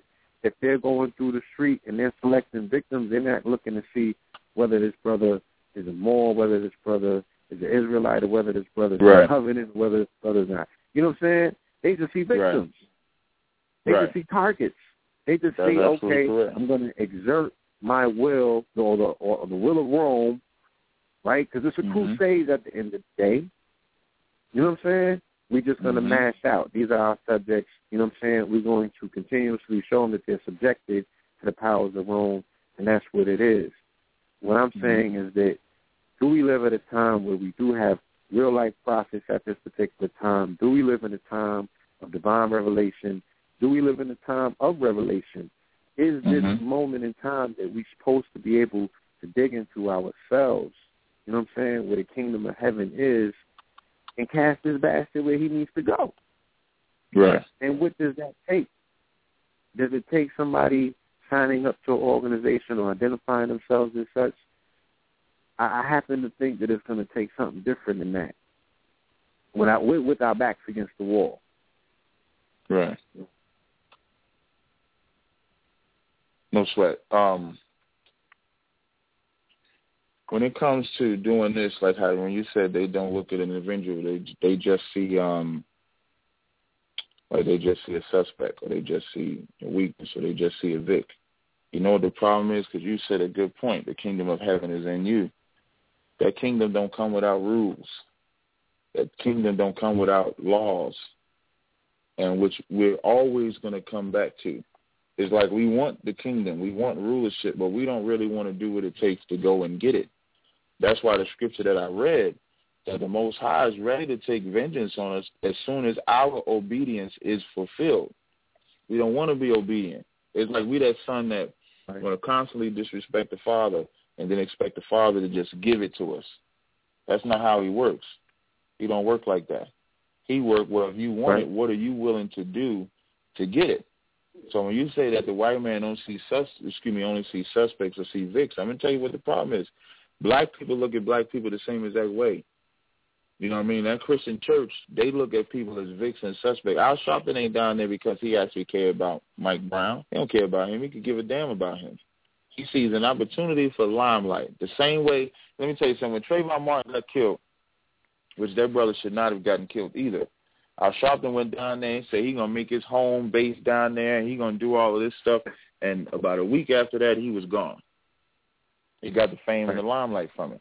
Barack Obama said Trayvon Martin was his son. He didn't do nothing. Barack Obama ain't black anyway. He's African, so that don't count.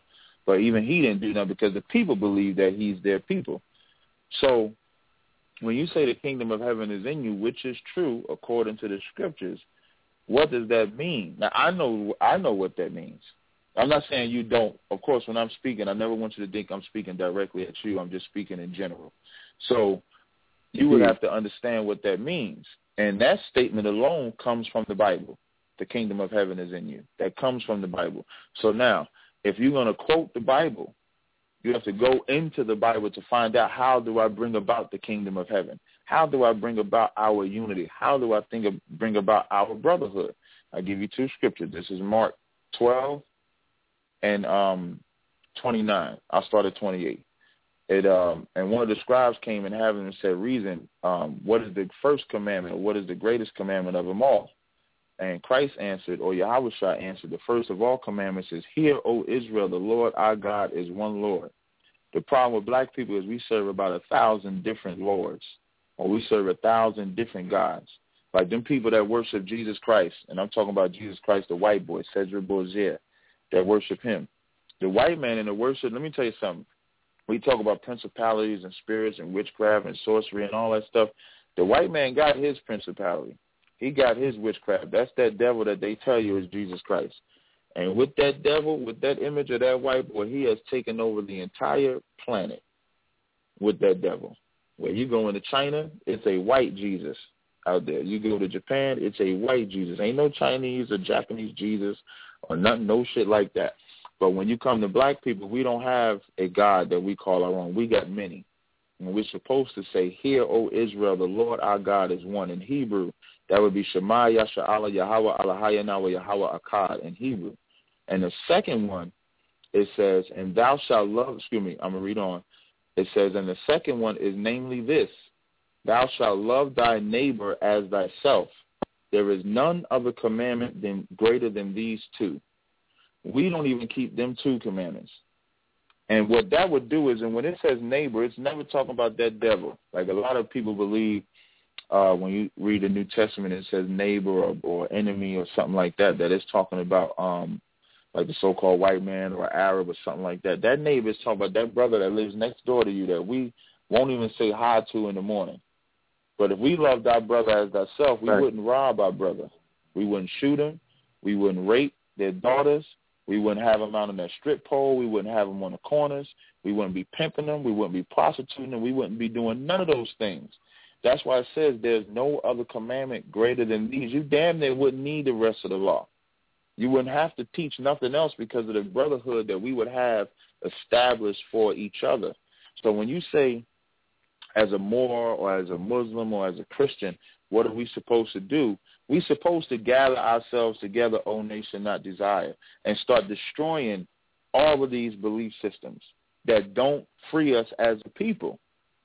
And I have not seen one that frees us as a people. I haven't seen a Moor. I haven't seen Christianity. I haven't seen Islam. I haven't seen none of these.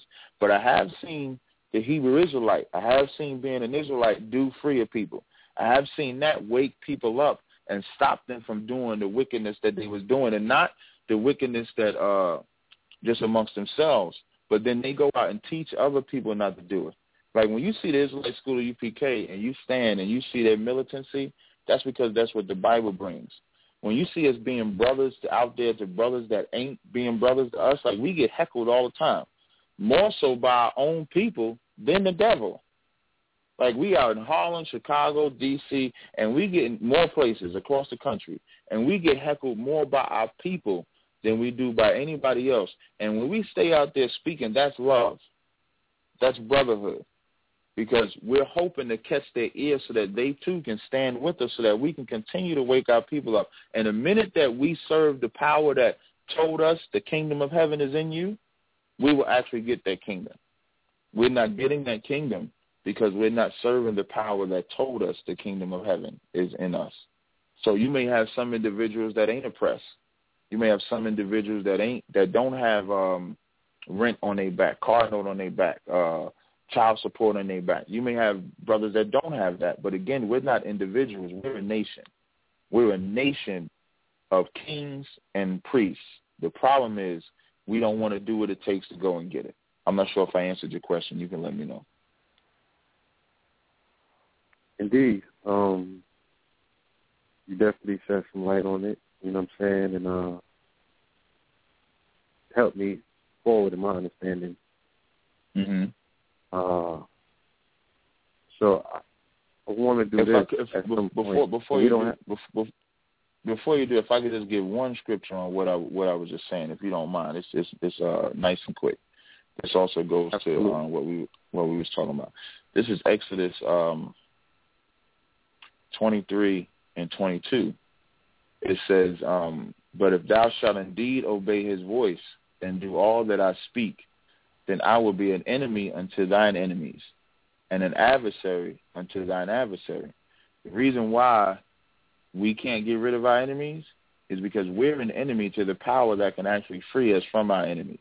That's why the first scripture I read, which was in Exodus, said the Most High had respect unto the children of Israel because their power went to him. Our power ain't going to the Most High. It's going to some other God that ain't going to free us, that's only going to kill us. Like we're making a covenant with death, pretty much. Isaiah 28 and 18 says, "Your covenant with death shall be disannulled, and your agreement with hell shall not stand.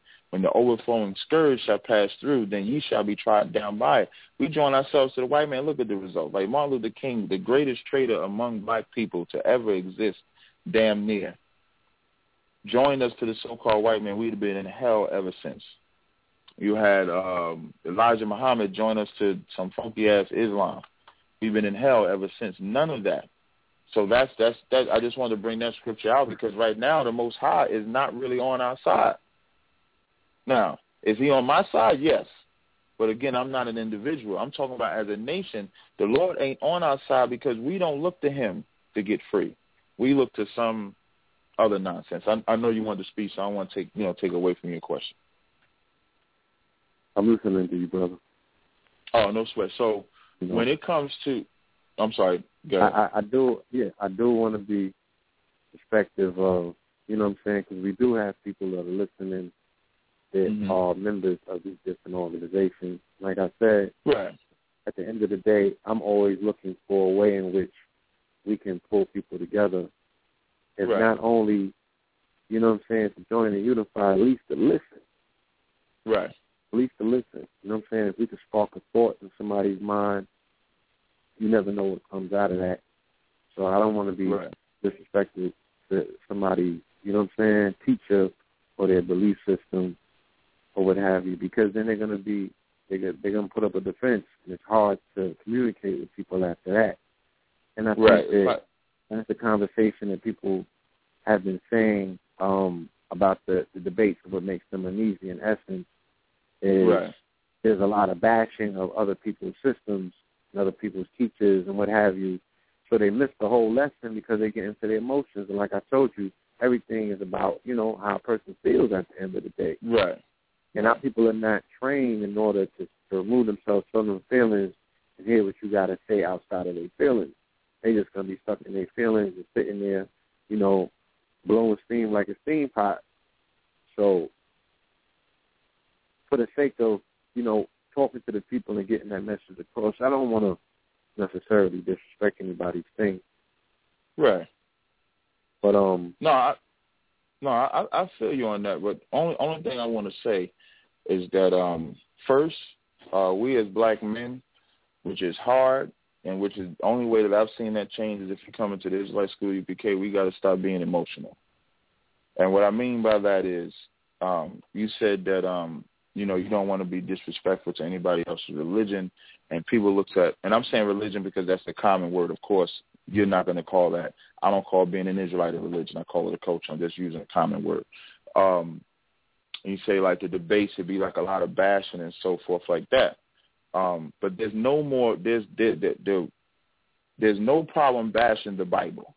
There's no problem bashing the Israelites. The problem when you bash the Bible, you bash the Israelites, and I know this because, you know, of course, I personally did a debate. I've been on the streets. I've heard tons of things.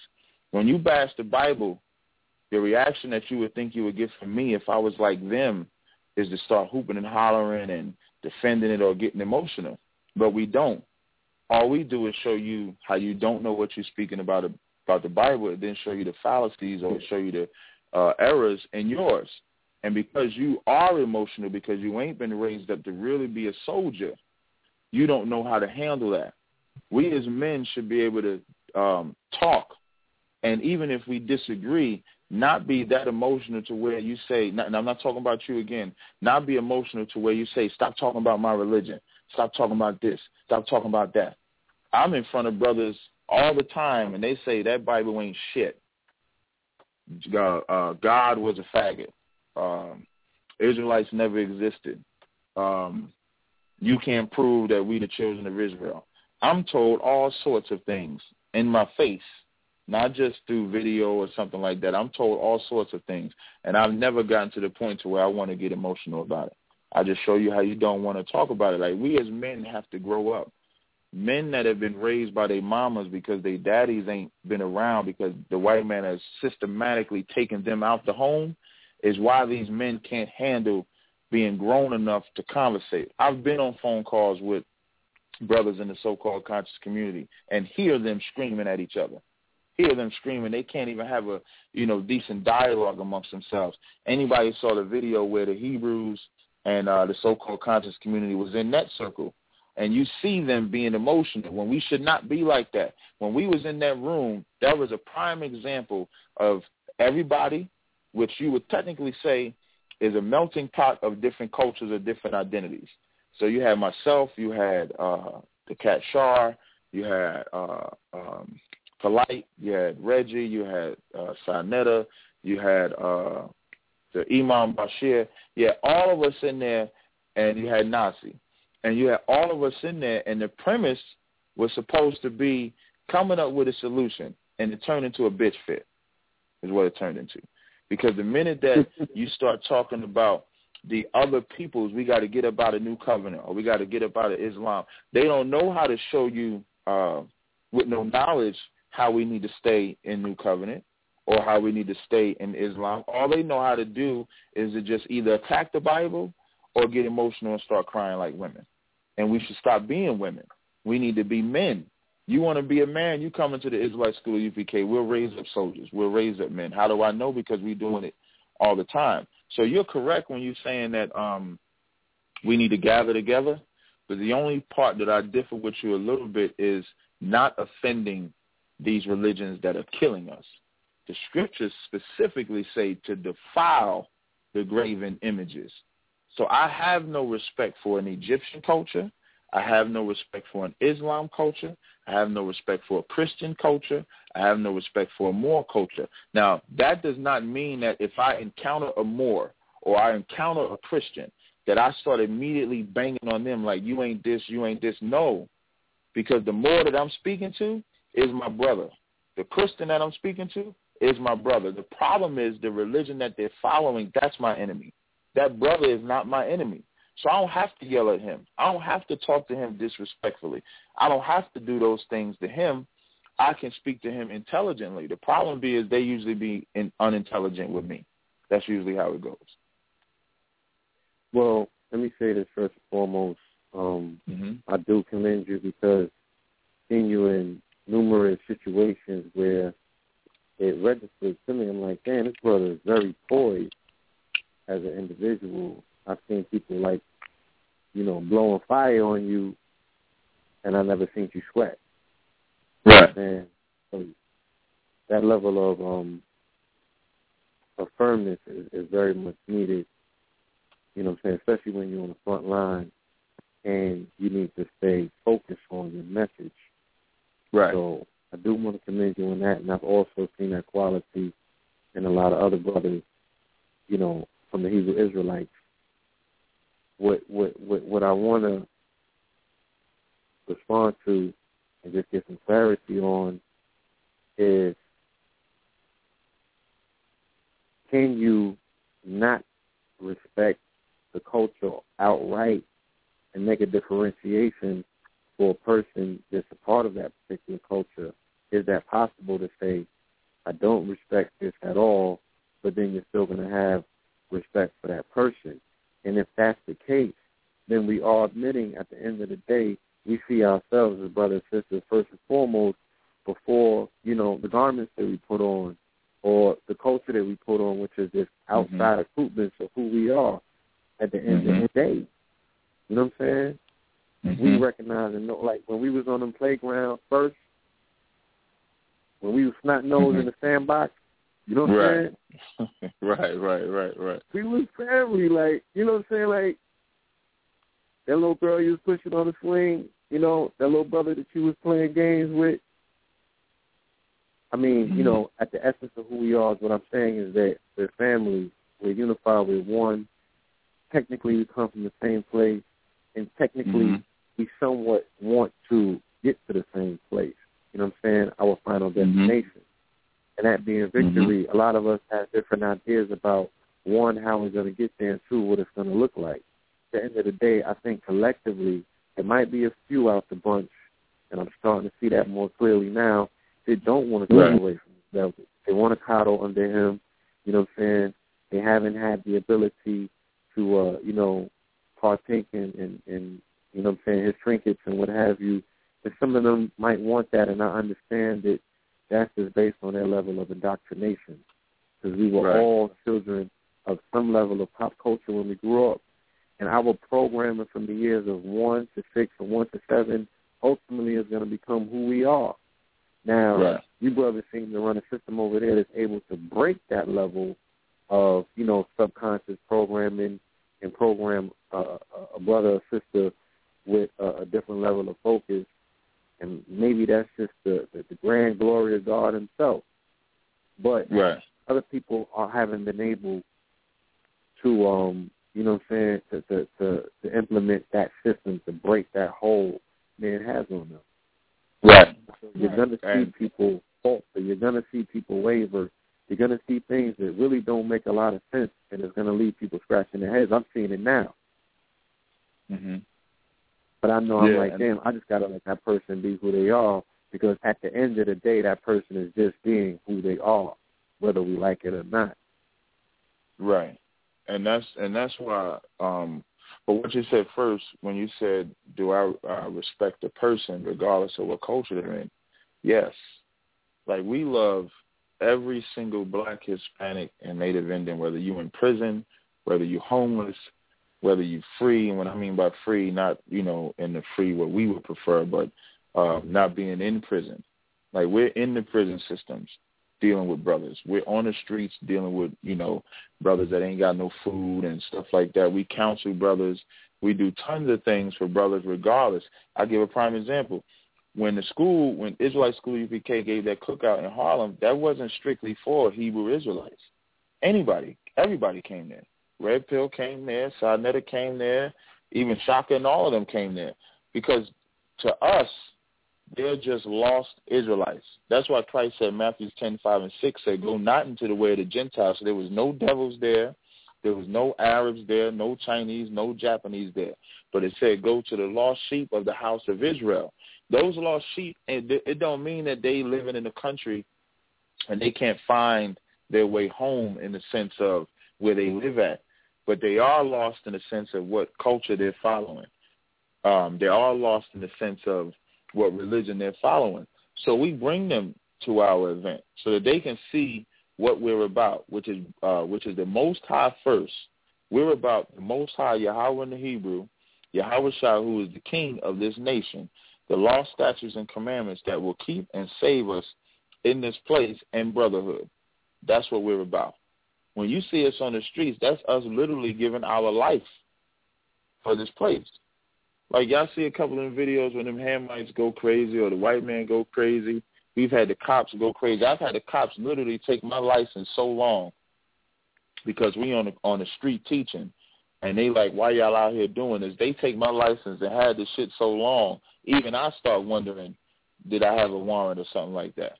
Because it just seemed like they wanted to keep it just to see how long they want. Right in the middle of Times Square, I mean, they had my shit for about an hour. The general come to me and be like, Tazaryak, you sure you ain't got no warrants or something like that we need to know about? So I start wondering, because that's the pressure that we're under. Like, this life that we live is not a simple life. It's not simple. We're doing something that's strange to everyone else. And what we're doing is denying ourselves from everything of this world. We don't celebrate the holidays that they celebrate in this place. We ain't trying to get rich or die trying. What we're trying to do is free our people. What we're trying to do is call on the Most High to kill the white man, not to get along with him, to kill the enemies that have oppressed us, that have destroyed us. So if that means an Arab oppressed us, I want him to die. If the white man oppressed us, I pray that the Most High comes down here and kills him, and he will. But there's a criteria for it, which is why we always go back to the Bible, because you cannot quote parts of the Bible that benefits you. And again, I'm not talking about you specifically. So we can't bring up different parts of the Bible and say, I respect this part of the Bible, I don't respect this part of the Bible. Mm-hmm. Either take the whole roll or destroy it. I respect somebody more so like that. Don't give me, like how you said, the kingdom of heaven is in you. And again, I'm only using that phrase because that's most common. That's what the people have heard tonight. So this is not about you at all. You know what I'm saying? So don't say the kingdom of heaven is in you, but then we don't want to follow the laws. So we don't want to be, we don't want to follow the law of homosexuality. We don't want to follow the law of don't eat this or don't eat that. We don't want to follow the law of how holy days we're supposed to keep. We don't want to follow the law of what nations we're supposed to be with, what nations we're not supposed to be with. The scriptures specifically say in 1 Ezra, the 8th chapter and the 84th verse, is we should seek to have no peace with the nations so that we may be strong. We're not going to make it in this place still trying to get along with these other nations without gathering ourselves together first. Before the white man, you know why the white man was able to kill the Native Indians? Because he gathered himself together first and came up with a plan. Once he killed the Native Indians, once he killed the Hispanics, once he enslaved the blacks in America, you know what he started doing? Allowing them to do stuff. Because he already conquered them. He already gathered, got the nation, and got what he wanted. We're in a position which is not designed for us to gather together, because we're the only nation that the only way that we can gather together, we have to involve every other nation. Like in our neighborhoods, we can't have our businesses. Like in St. Louis, instead of burning that place down, let's just not shop there no more, ever. And let's let a mom-and-pop business flourish. You've had mom-and-pop businesses all throughout the ghettos. You know why they don't exist no more? Because black people stopped shopping in them and decided to shop in the white business was better. So how about instead of burning that business down, we don't go to that business and we go to our own business. We support that black woman that's making that chicken, making them collard greens in her house or in her business. We support that store, support the soul food restaurant, support the black stores instead of supporting the other stores. And while we're doing that, keep the law, statutes, and commandments that the Lord gave. Like Wall Street, Black Wall Street is a great example of that. We have the ability to come together. But if we don't come together under law, statutes, and commandments, I think that lasted, about 10 years? Something like that? A short span of time. It would have never it would have never kept the law, statutes, and commandments that God gave us. But because we don't keep again, you know what I'm saying? A lot of people think that it fell because of it being bombed, and again, they're miscorrect that assumption, because they rebuilt within 5 years. They fell when integration hit. You goddamn right. I'm glad you brought that point up, because again, like I said, that scripture say we should never seek to have peace with them. We should have stayed separate from them. The Chinese man ain't inviting white people into his Chinatown. Neither is the Japanese. But it's like our affinity or our slave or our Stockholm syndrome fights us to where even in St. Louis, where that brother got killed, that young man that was on the phone said it was black people on the side with the police.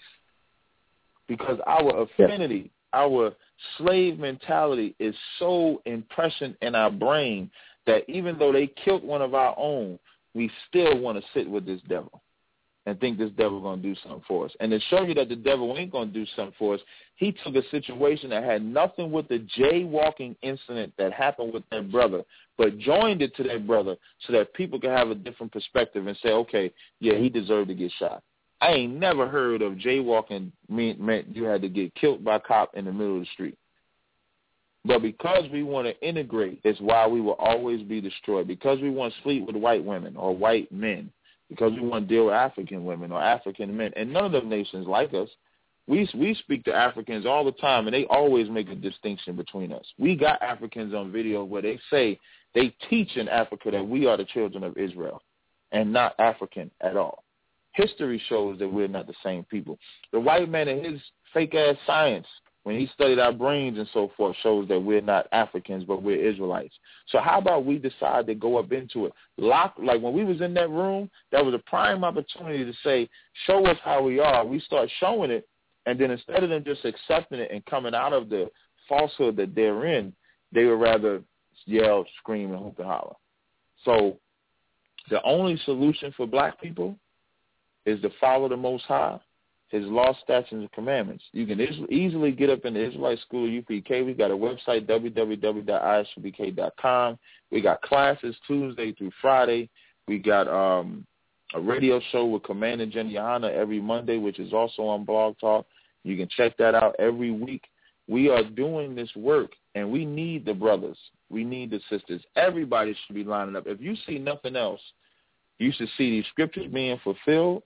Like how you said, are we in a time of revelations? You're absolutely right. There's only one place that you can go that tells you about World War I, World War II, and World War III. That's this Bible.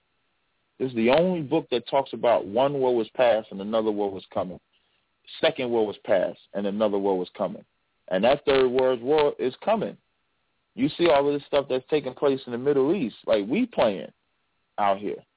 Like, we playing, still trying to be in whatever nonsense we want to be in, instead of gathering ourselves together like the Lord told us to do. If this nation gathered themselves together with one cry, with one fight that lasted more than a week, I guarantee you no white man will be able to touch us at all. No Arab will be able to touch us. We want to, instead of that brother getting that heart attack when he got yoked up by the police, the cop would get the heart attack. And for that, I got to drop the bomb. You ain't never lied. We were able to maintain focus long enough to just sustain a front for a week. Mm-hmm. For a week. It would change everything on this globe, not only in this country. Right. Because the people that want to furnish you with a level of respect and admiration that they quietly, secretly have for you, but only through by ways of your entertainment, they'll be like, oh, shit, okay, you manning up. You know? That's the people that we've been hearing about all along. That's the people that we have all of these historical records about, but we just can't seem to make a connection in the modern day because, you know, the picture that you painted yourselves of one in which you're, like, emasculated and denuded. Right. And you gotta lose. And you gotta lose wanting personal gain. Like black people, every brother, every Judite, every black Hispanic want to be the man. Ain't nothing wrong with wanting to be the man. I want to be the man too, but we should also be humble enough to not be in this for gain. What gain is there to really be had in this kingdom? It ain't gonna be respected. We're not looking to be respected by the so-called white man in the aspect of getting gain. Like, I don't do this so that everybody on the planet can know Tazaryak. Neither does Commander General Johanna do this so that everybody can know him. We do this to bring respect and glory back to the Most High. We do this to give respect and glory back to Yahweh Shah Mashiach's name, Jesus Christ, who people ignorantly call Jesus Christ. That's what we do this for. We do this to bring respect back to the ghetto. So that when we go to Brooklyn, Queens, New York, Jersey City, which is where I'm from, you can walk through the street again. And when we walk through that street now, it ain't just the cops that we worried about. It's that brother on the corner that we worried about too. Like, we have to address that issue. Like, we become an easy target because we're targeting ourselves. Like, I got a scripture. Hold on 1 second. Like, we target ourselves. We're evil to each other. At the same time, we have to address that elephant in the room, too. Like, everybody rallies when a white man kills a brother, but nobody rallies when a brother kills another brother. The only people that rally is us.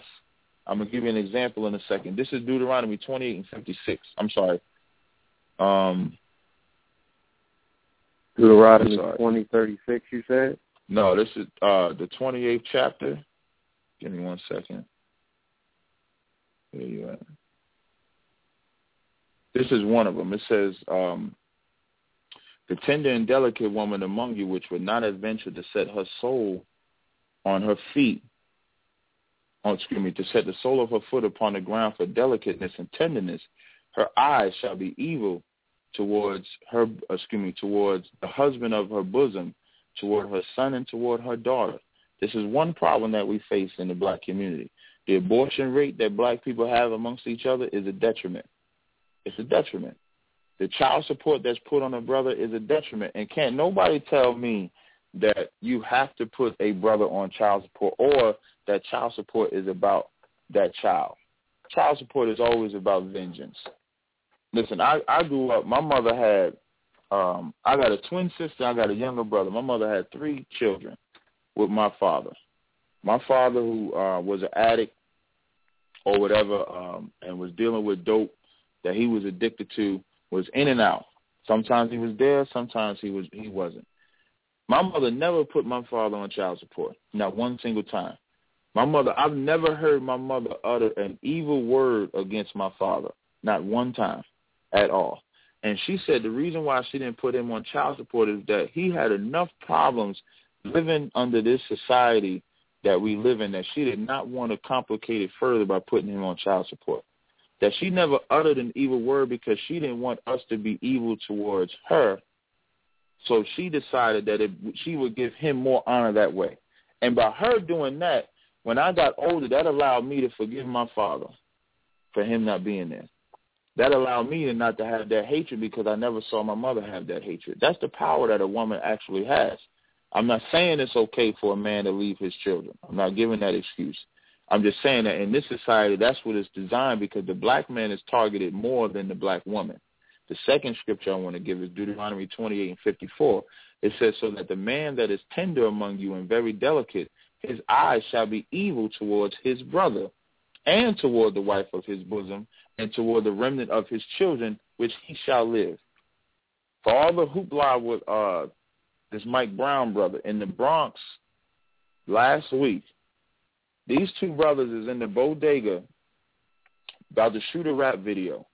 They cannot decide who's going to be the star of this rap video. Now, they're supposed to be best friends, so that's like me and you, Blue. Me and you, we in the store trying to decide who's going to be the star of this rap video. And we can't decide, and I shoot you 6 times. You my best friend. I shoot you 6 times, never lose the cup that's in my hand. I saw that video. Shoot you 6 times. I not only step over you, I pistol whip you after I shoot you 6 times. And then the brothers that was with us, they step over you too, and nobody does nothing about it. Now. Yeah, that was sad. Now, that ain't making no press at all. Ain't nobody saying, I still cannot get that brother's name. That hurts me. I still cannot get that brother's name to put a name to the person that I'm talking about. But we will react to a white man killing the brother, which we should. And for me, the only people that are truly certified to speak against that devil killing a brother is the Israelite School of UPK because we address it all. For the same people that's in that uproar about that white man shooting that brother, we need to be in the same uproar to stop the black-on-black crime that takes place. That's why the white man feels he could do what he could do. He was doing it before slavery. And he was doing it all during slavery. But black people had more sense to not do harm to each other to where we killing each other at the rate that we killing each other. There's about 8,000 brothers killing each other through black-on-black crime every year. That needs to be addressed too. That's the other elephant in the room that nobody ever, like these type of events always make the news, and it should make the news. But let's also rally, well, I wouldn't necessarily say riot, but let's also rally and stop the brothers that's killing other brothers. You know what happened with that? You know why nobody knows his name and nobody knows that brother? Because the slogan when you kill another brother is not to snitch. That's the slogan. Don't tell. So we let murderers of our people get away with murders, but then we want the white man to go away for murder, which he should go away for murder. But the brother, that murder should be stopped too.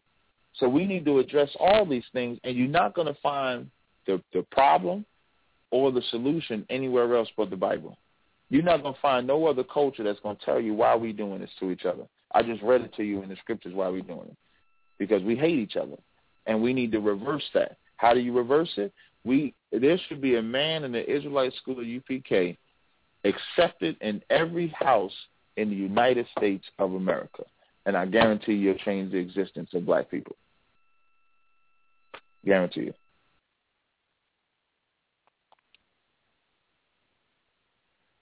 I mean, very clear, coherent point that you're making there. Mm-hmm. And I don't think too many people are going to be able to lend any sort of contradiction to that, because the hypocrisy of it stinks to the high heavens, you know? Mm-hmm. I posted that video. I made comments on it. There was about 4 or 5 comments. You know what I'm saying? People were just in disbelief. They didn't really dig into it, and that's what I'm talking about. Mm-hmm. The importance of addressing the fact that we actively promote a death culture. Okay? Right. I don't want to pile on, and I don't want to use any commentary that's going to detract from the fact that this young brother has been murdered. Yeah, I agree. Maybe some semblance of justice, even if I don't agree with the level of justice that they're seeking. To me, that's foolish, but who am I? That's just a hypocrisy within itself. You're looking for, like, to send to jail the same person so he could be, what? Huh? Right. And that's what I'm saying. Like, when you live in a country where they say Bible and state are separate, church and state are separate, but these people are Christian, and they live under a particular mandate that tells them, according to your religion, you're supposed to deal with justice differently. How the fuck does the court get to determine, you know, that level of justice if this same person is going to church with you? Right.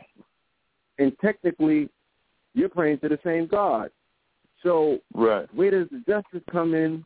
The church and state is separate, but you'll let the state deal with how somebody has afflicted your child, and that child is a Christian. It's supposed to be an eye for an eye. Or however else you feel. If that ain't the case, if there's something else, if I'm late on my scriptures and you got an updated version and there's another way to do it, I'm sure that there's another way to do it. But the systems of law, because it's called a book of law, should also come with a way in which you deal with people who violate the law. Right. Okay? That's one. 2, like I said, if we are actively, every day of our lives, promoting a death culture, meaning that if we're dealing with this concept, right, where we're dealing with a biology of belief, right, your cells are not dictated by genes per se. Your cells are dictated by your environment.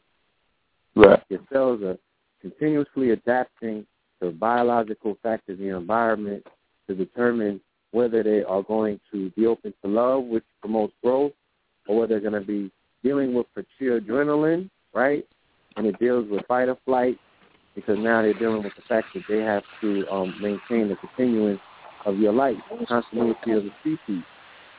So this whole aspect of fight or flight is like, look, police killing people out here, you know what I'm saying, or the hood is turned up. They have genes that will override all of the other gene sequences that you have to now adapt yourself to be able to deal with your environment.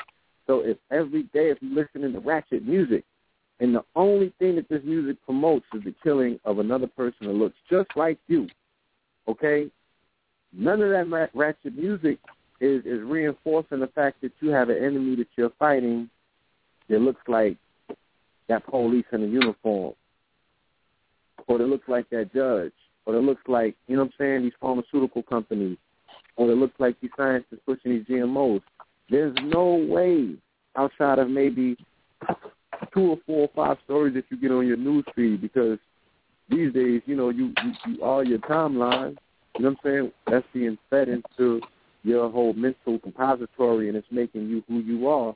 So if you don't have none of these things reinforcing this every day to remind you, if you're not going into Scripture, if your belief system doesn't reinforce it, it's like, how are you getting trained for this? How are you getting reminded for it?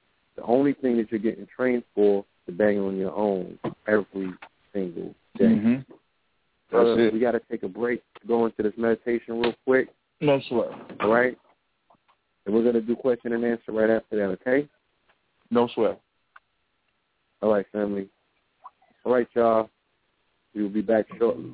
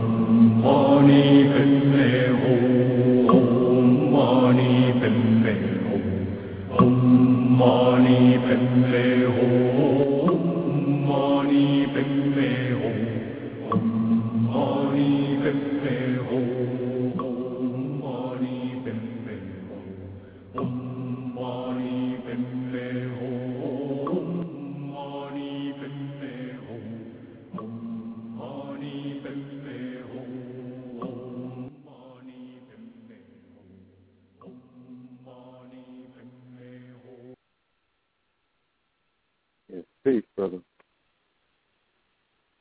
Yeah, I'm still here. Peace. Welcome back. Welcome back, family. All right. I definitely want to get into the callers. We do have a lot of hands up in the call queue. Yeah, no sweat. I just want to ask whenever you want to get into it, it's fine. Yeah, go ahead. I want to ask you 2 questions, matter of fact. Yeah. You speak about the laws, and you spoke earlier about a diet that's consistent with the teachings. One, I wanted to know what dietary regimen does ISUPK force, you know what I'm saying, with the family. Like I said, the brothers out there are looking very much like men in a society in which, you know, you're not seeing that anymore. Mm-hmm. You know what I'm saying? And also, a lot of you brothers hold some of the same phenotypes, you know what I'm talking about. Some of them like what? There's the same phenotype. Mm-hmm. There is a face structure that I see that is replicated, you know, almost everywhere that I go across the country.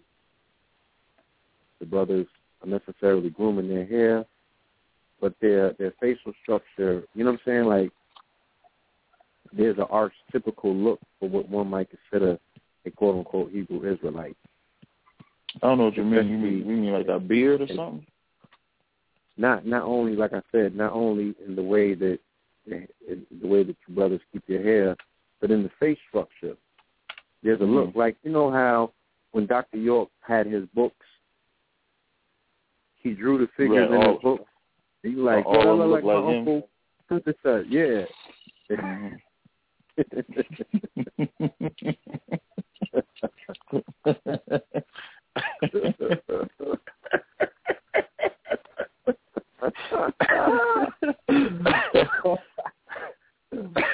Oh, man.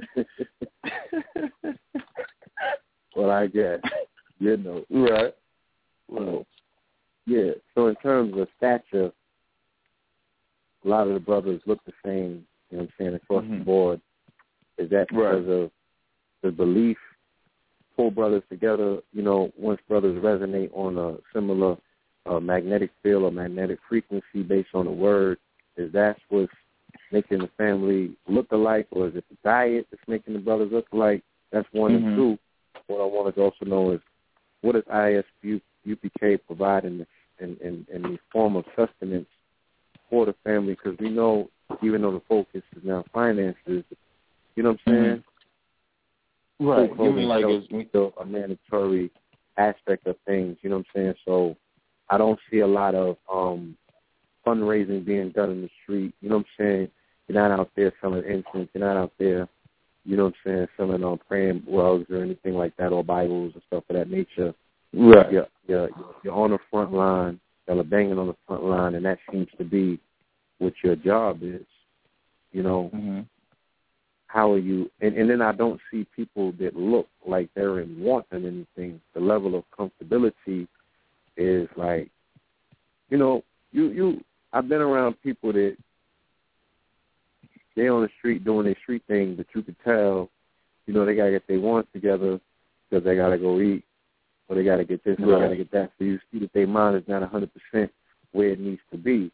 You brothers look like if you got to do this until 4 in the morning, that's where you will be at doing that. And the only way that's established in somebody's mind is if those primary things are being taken care of. So this is just me observing the situation, you know, and asking a question, you know what I'm saying? So yeah, that's right. As far as the dietary law that we have, the dietary law is predicated by Leviticus, the 11th chapter. Leviticus, the 11th chapter, tells you what foods you can eat, what food you can't eat. When it comes to vegetables, there is no dietary law when it comes to plants. Like, you know, you just want to be wise. Of course, you wouldn't eat no poison ivy or nothing like that. But if you want to get you some collard greens, go ahead and get down. As far as meats, swine, of course, is not a meat to us. It's just not. Any other food or product or whatever, if it's lawful, you can eat it. There is no law where you got to be a certain weight. You got to be, you got to be this amount slim. You got to be this amount big. If it's lawful to eat, you can eat. You know what I mean? You just don't be a glutton about it. And a glutton is not somebody that at one sitting they might eat what you may say is too much. A glutton is when every time you eat and you got to eat, 13 pancakes or, 7 cheeseburgers or something like that. If what you eat is meat. There is also no law that says that you have to eat meat at all. The only law when it comes to eating meat is that at the Passover you got to eat lamb. So if a brother wants to be a vegetarian, he could be a vegetarian. If a brother wants to eat meat, he can eat meat. It's totally up to him. We don't have to make a doctrine about it, which is what they was doing back then. When you go to Romans, the 14th chapter, like this whole vegetarian battle was not even new. Everything in the Bible was black. The proof is in Romans, the 14th chapter, they was having an argument over not eating meat anymore and only eating vegetables. And Paul called the one who said to only eat vegetables weak. Not that it was weak to only eat vegetables, was just to make it a doctrine as if the Most High didn't ordain that cow, which is delicious to me personally, to eat. So as far as the dietary law, we use Leviticus, the 11th chapter, to govern ourselves as far as what we can eat and what we can't eat. As far as being out there in the streets or having the same look, that's just having the same spirit. Like you brought up energies and stuff like that. That's not a word we would use. We wouldn't use energies, anything like that. We would just say we the same spirit. Like Romans 8 and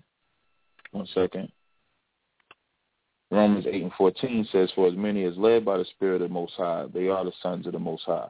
So when you see us out there in the street, you're looking at the sons of the Most High. So that's why you see us as disciplined as we was, because the Most High is about the strongest man that ever existed. I'm calling him a man and make it common, like Exodus 15:3 says he's a man of war.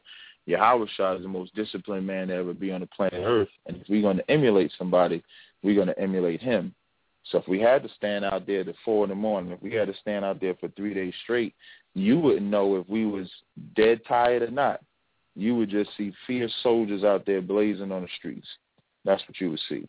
As far as what we do as far as businesses and stuff like that, we have T-shirts and garments that we make. We have headpieces that we make.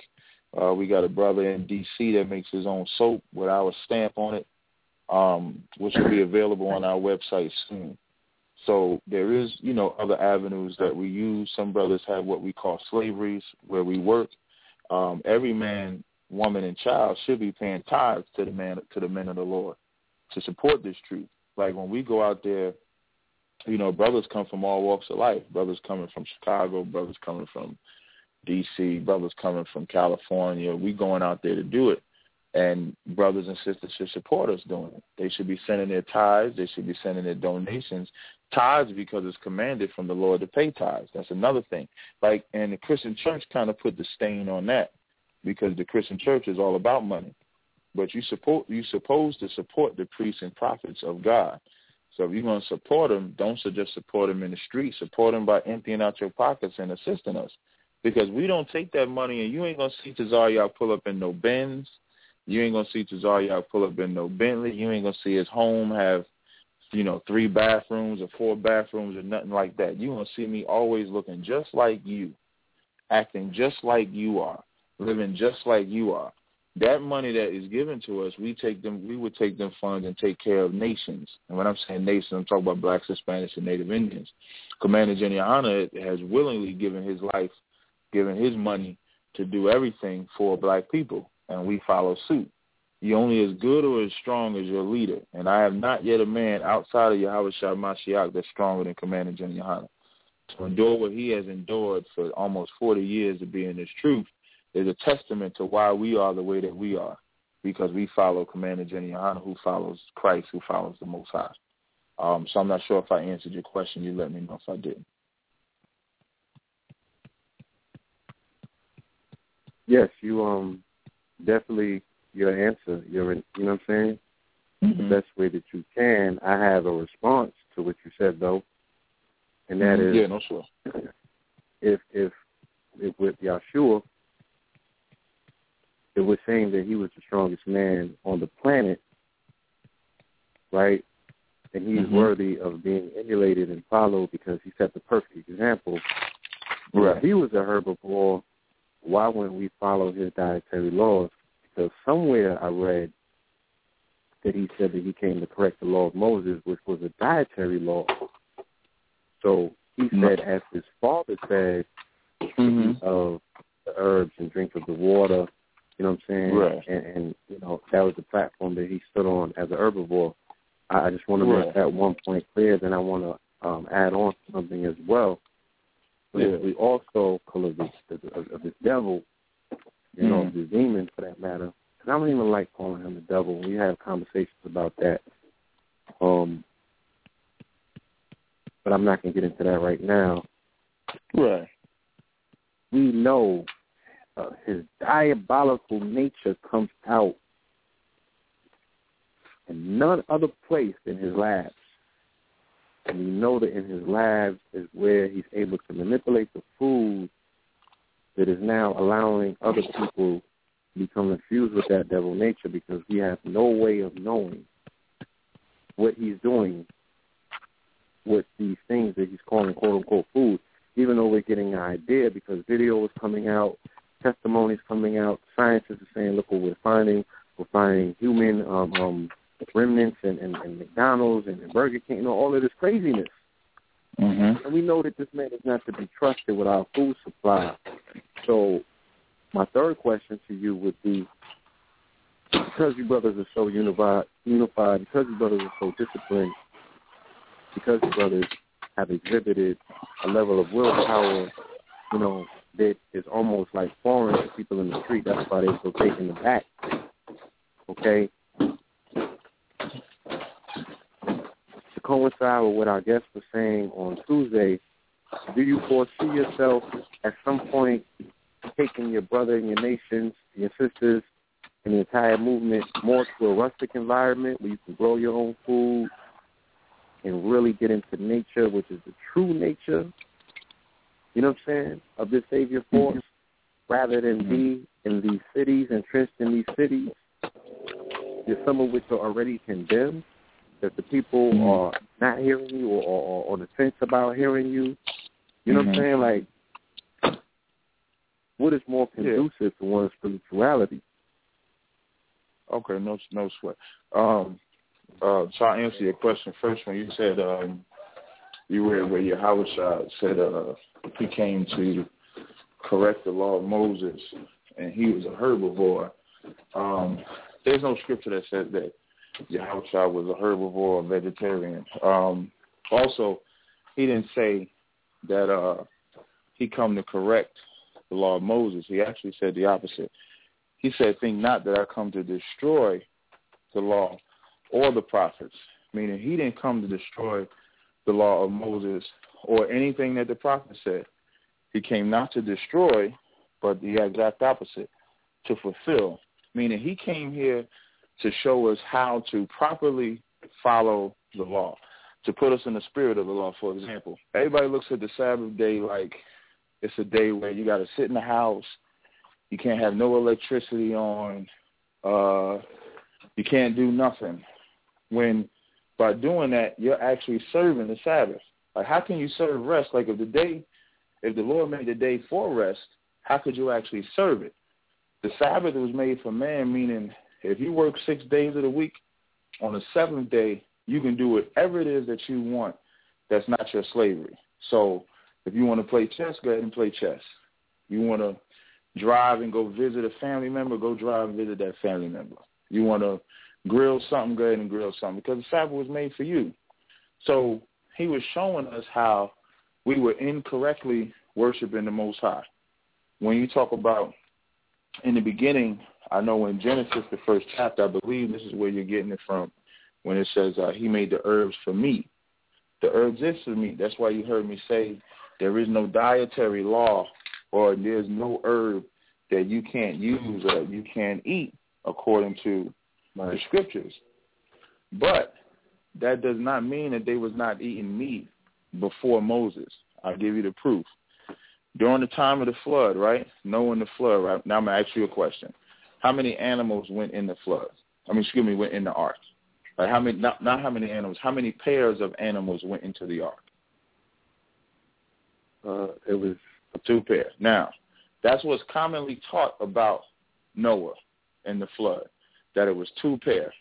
But when you go into the scriptures, it was actually 2 pair of every unclean animal and 7 pair of every clean animal. You know who taught him the law of what was clean animals to eat and unclean animals to eat? Adam taught that.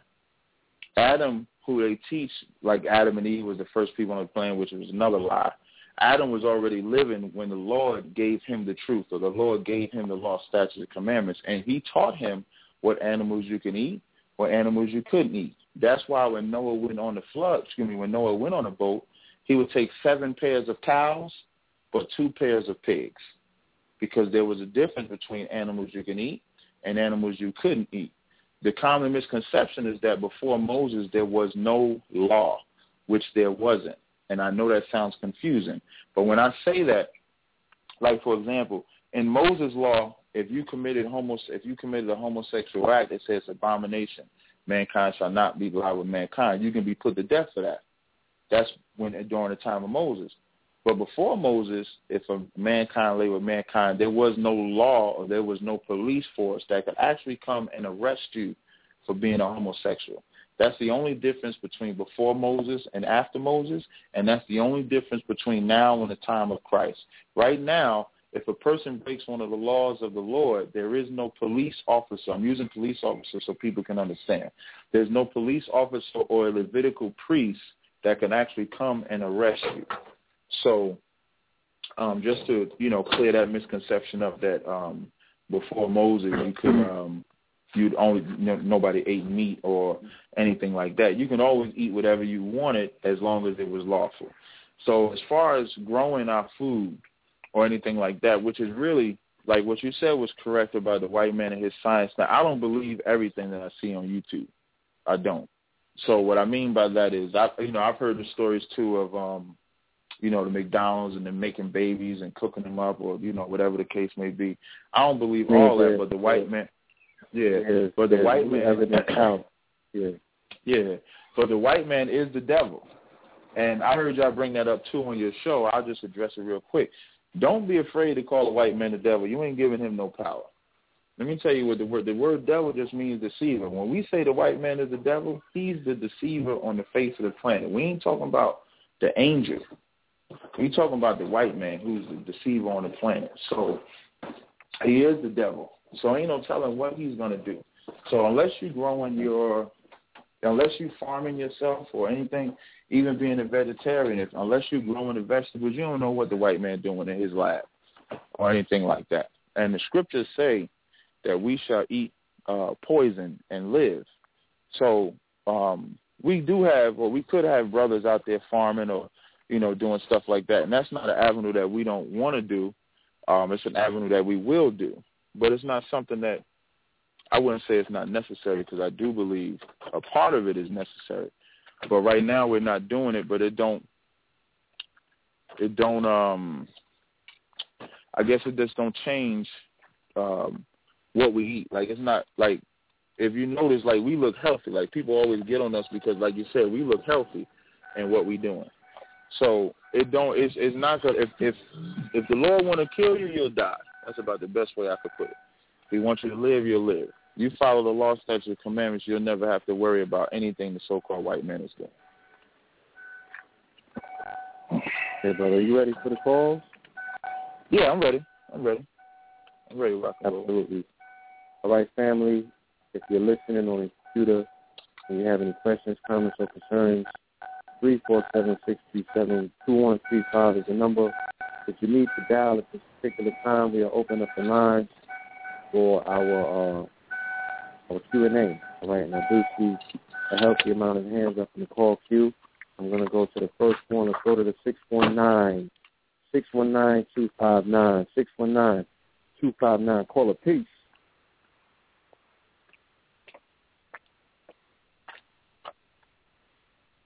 Caller, welcome to Know the Ledge. Your line is open. Peace.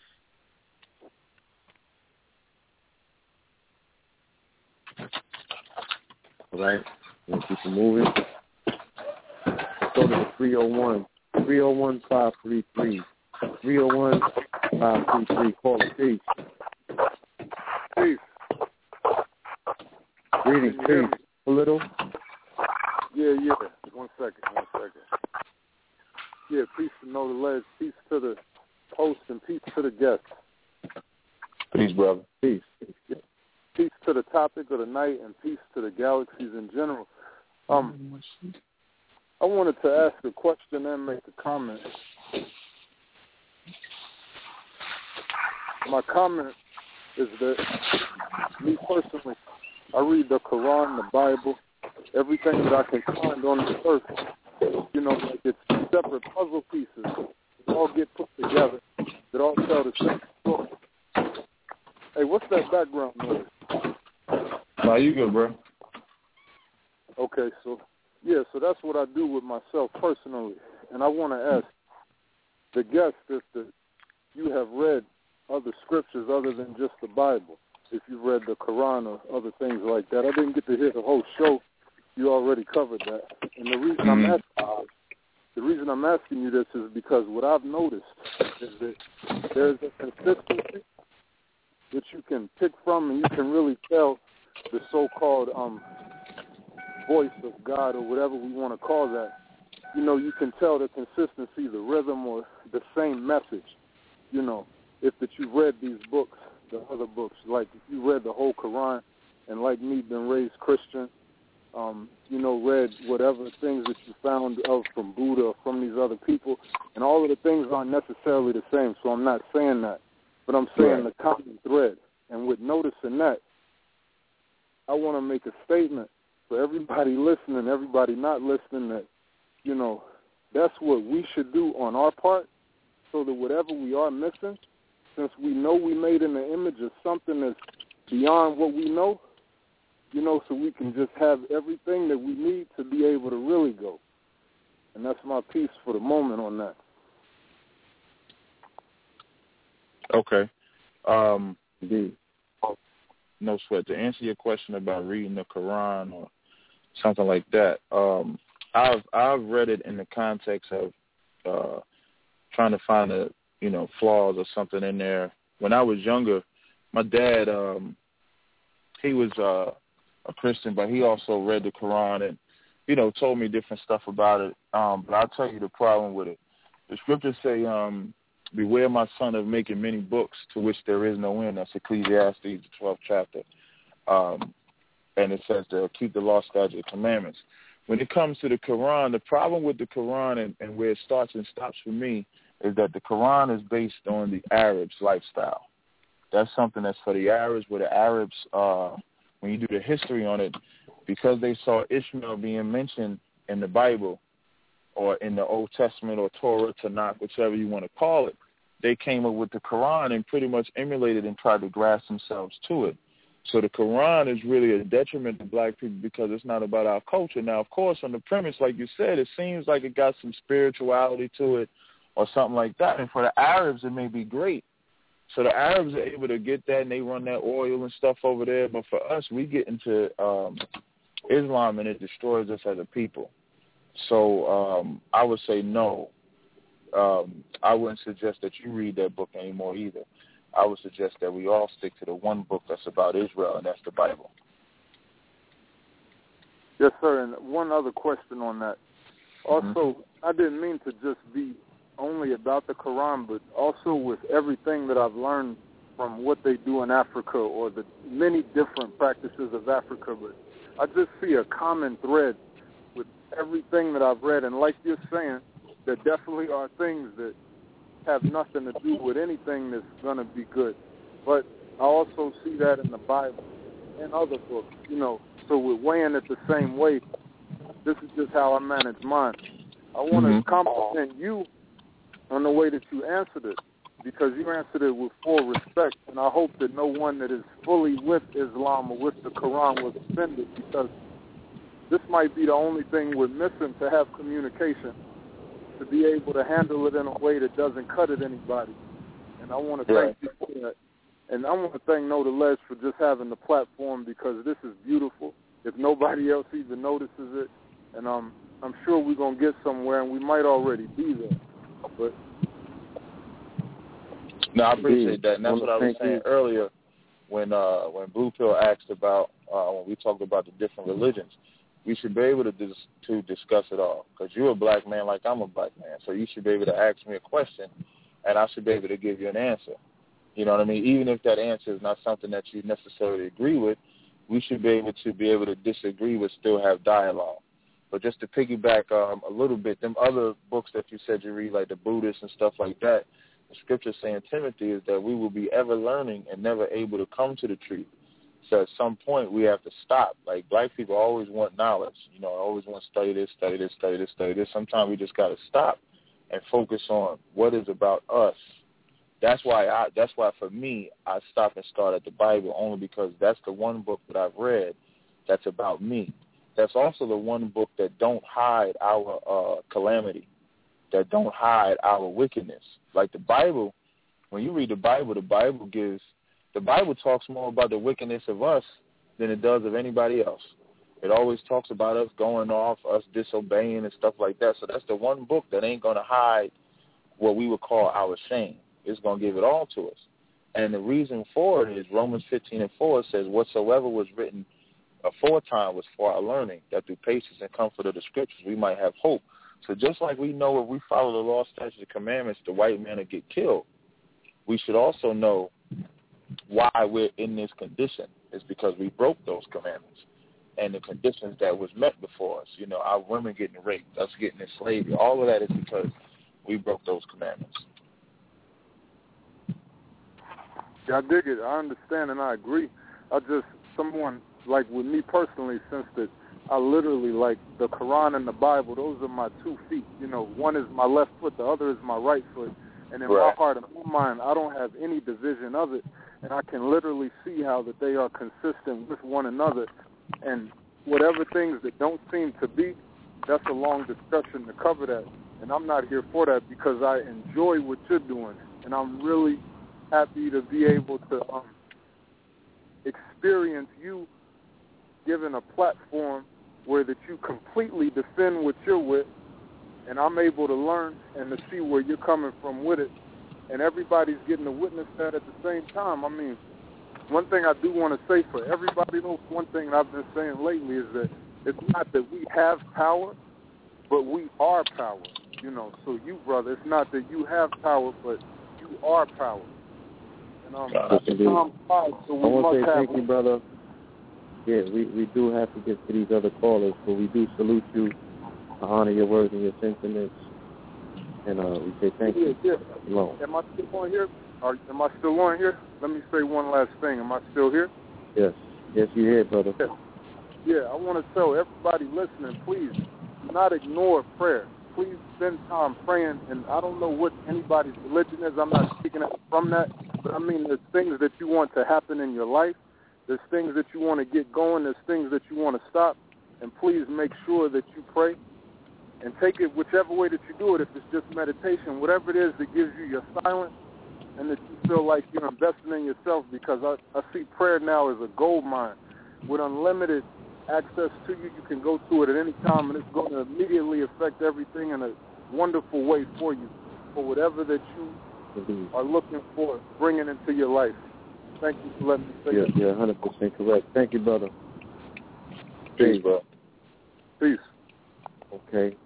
Let's go to the 917. 917-403. Call up from the 917-403. Peace. Peace to the twin pillars. And the guest, Brother what's your name, brother? I always get it. No sweat. It's Tazaryak. Tazaryak. Peace. Yeah, bro. Peace, bro. Oh, peace, brother. Yes, indeed. No, well, I called in because I guess it was a solutions, I guess, forum tonight. So I guess one of the main issues that I had, or I'm having with a lot of the brothers and sisters, because we like to group off and claim certain other groups, but still dealing with this and pertaining to myself is that I'm going to go to the scriptures, because in 2 Kings 19 verse 9, it talks about Taharka, the king of Ethiopia, fighting with the Israelites against the Assyrians. And honestly, personally, out here on the streets, I never heard any of the brothers out on the streets mention a Taharka or even a king of Ethiopia. He was also the king of so-called Egypt at that point in time. helping the Israelites on their plight against the Assyrians. So I was just wonder why is that? Is it because of the division? Because y'all claim y'all Shemitic and y'all call them Hamitic, or what? I don't know. Okay, so that's a real easy question. When you are a ruling power, right, you can make treaties, you can make decisions, you can then do that with other nations, right? So, like for example, you have what you call the United Nations, where all those powers can sit with each other and they can make decisions and make treaties and so forth like that. Black people don't have that power. So bringing that up in a discussion, like we bring it up now, so I can explain to you like this.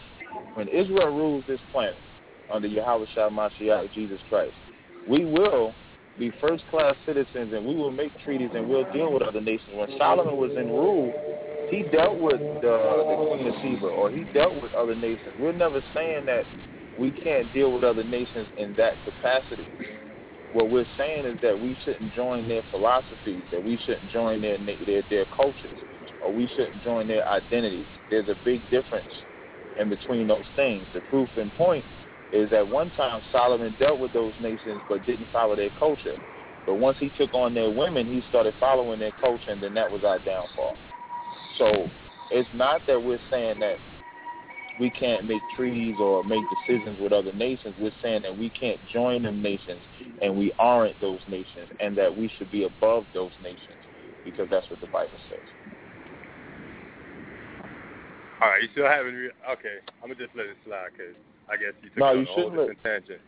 I was making mention, why is it that you guys never make mention of that? Like I said, I never heard anybody said that the Ethiopians came to our aid, quote unquote, or a king of Egypt, quote unquote, came to our aid. Y'all steady bashing them, making statements against them, and it is even written in your book that they were, I guess you could put it that they were your allies at one point in time. I never heard things come like. No sweat. So you're right. At one point they was our allies.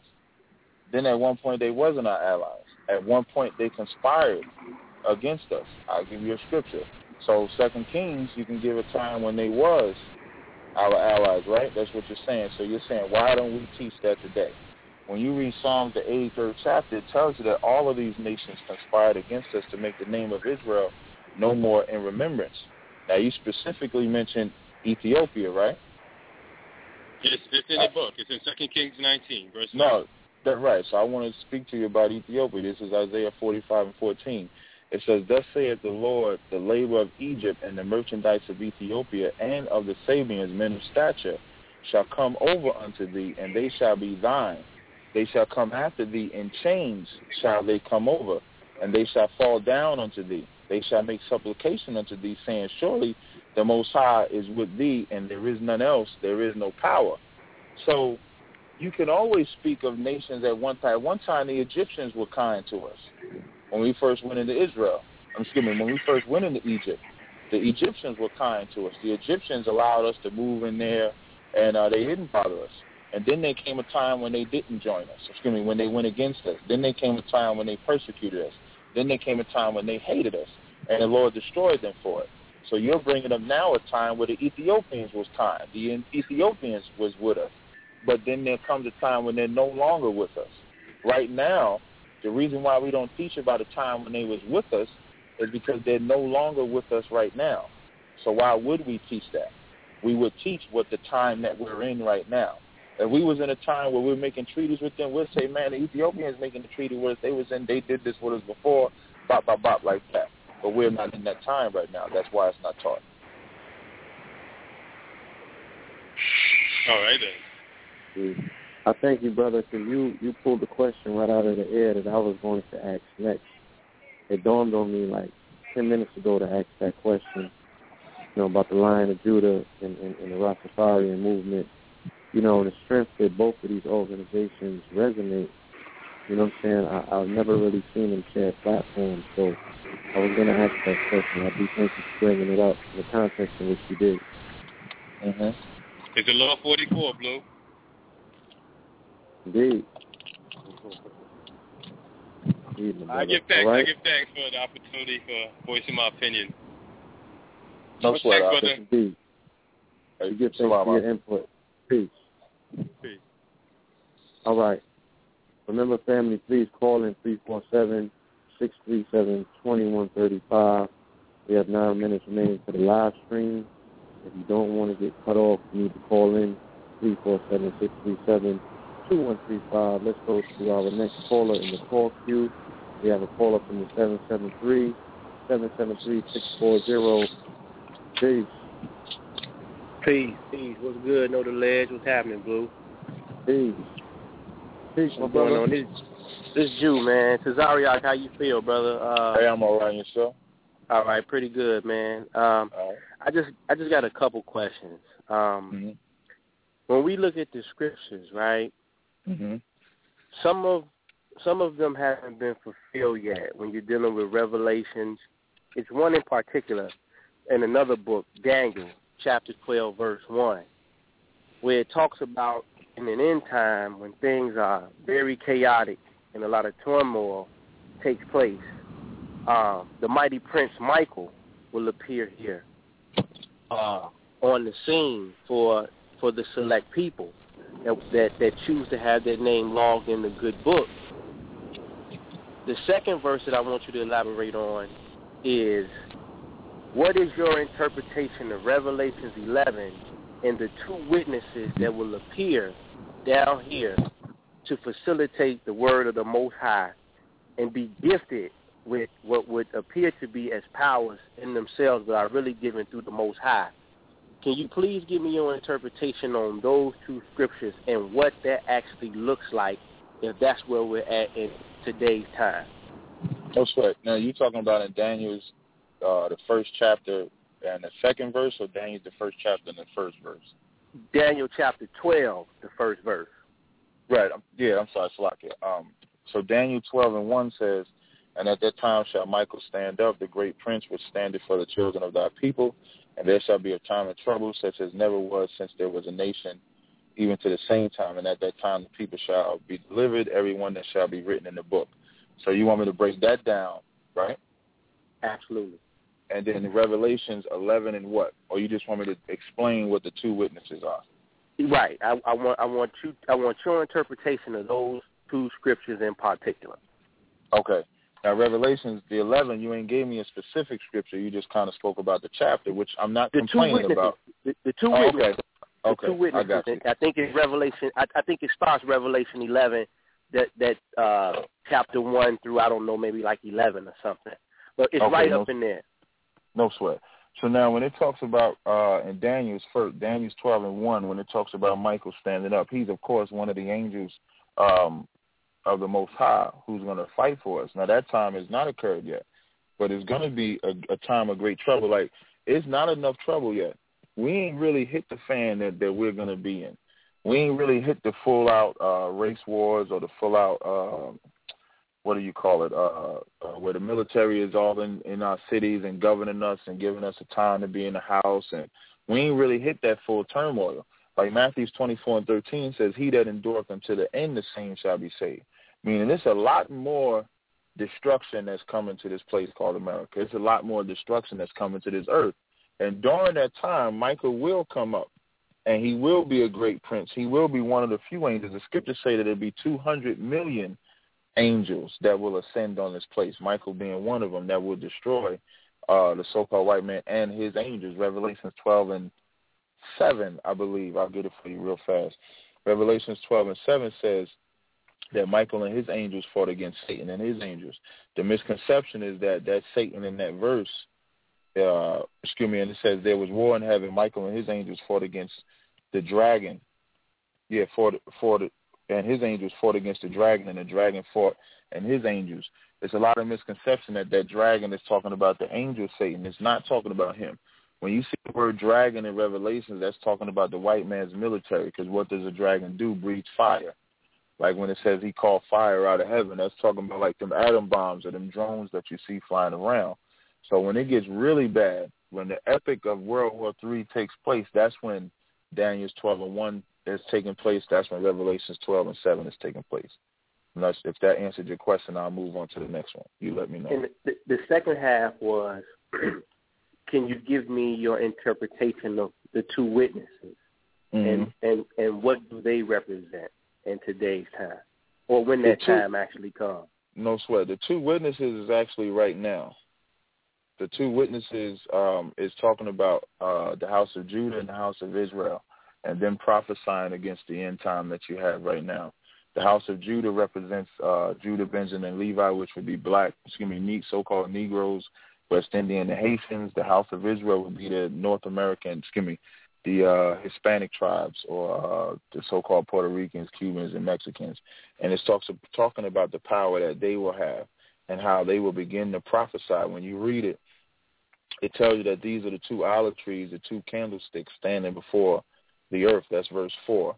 And it said, if any man hurt them, fire proceeded out of their mouth to devour their enemies, and if any man will hurt them, he must in this manner be killed.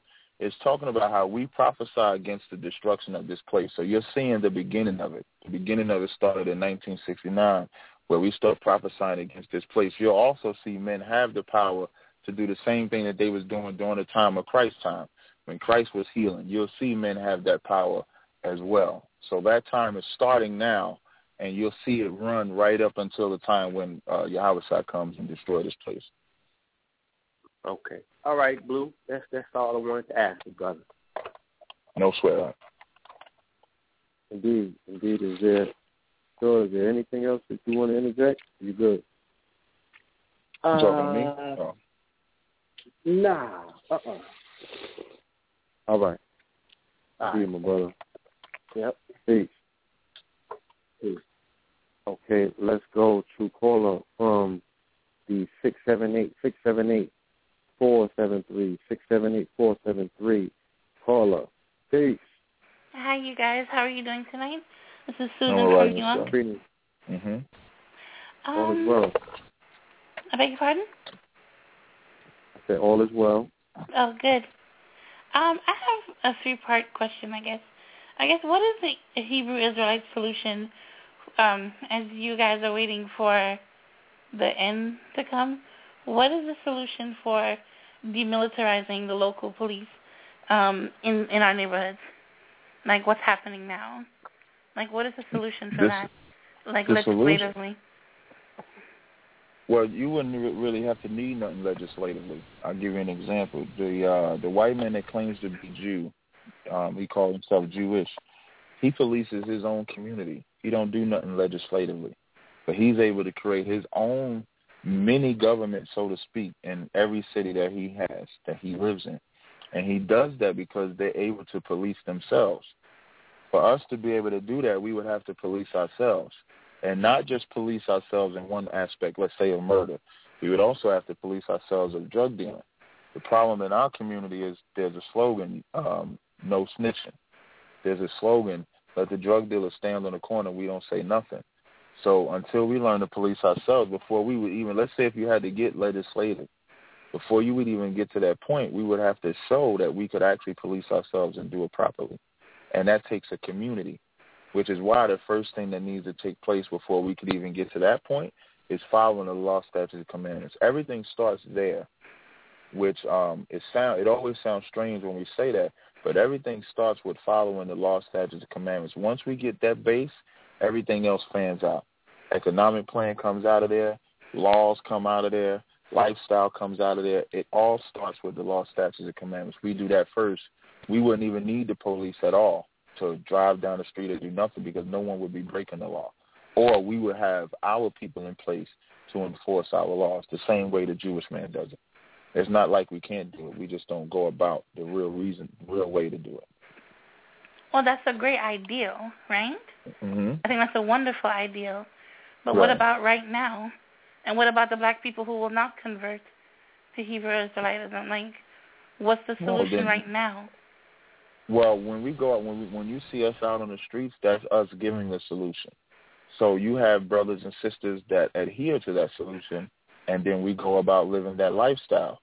But the problem is more people want to, like Jeremiah 5:31, it says, we love the wickedness. More people would rather be wicked than be righteous.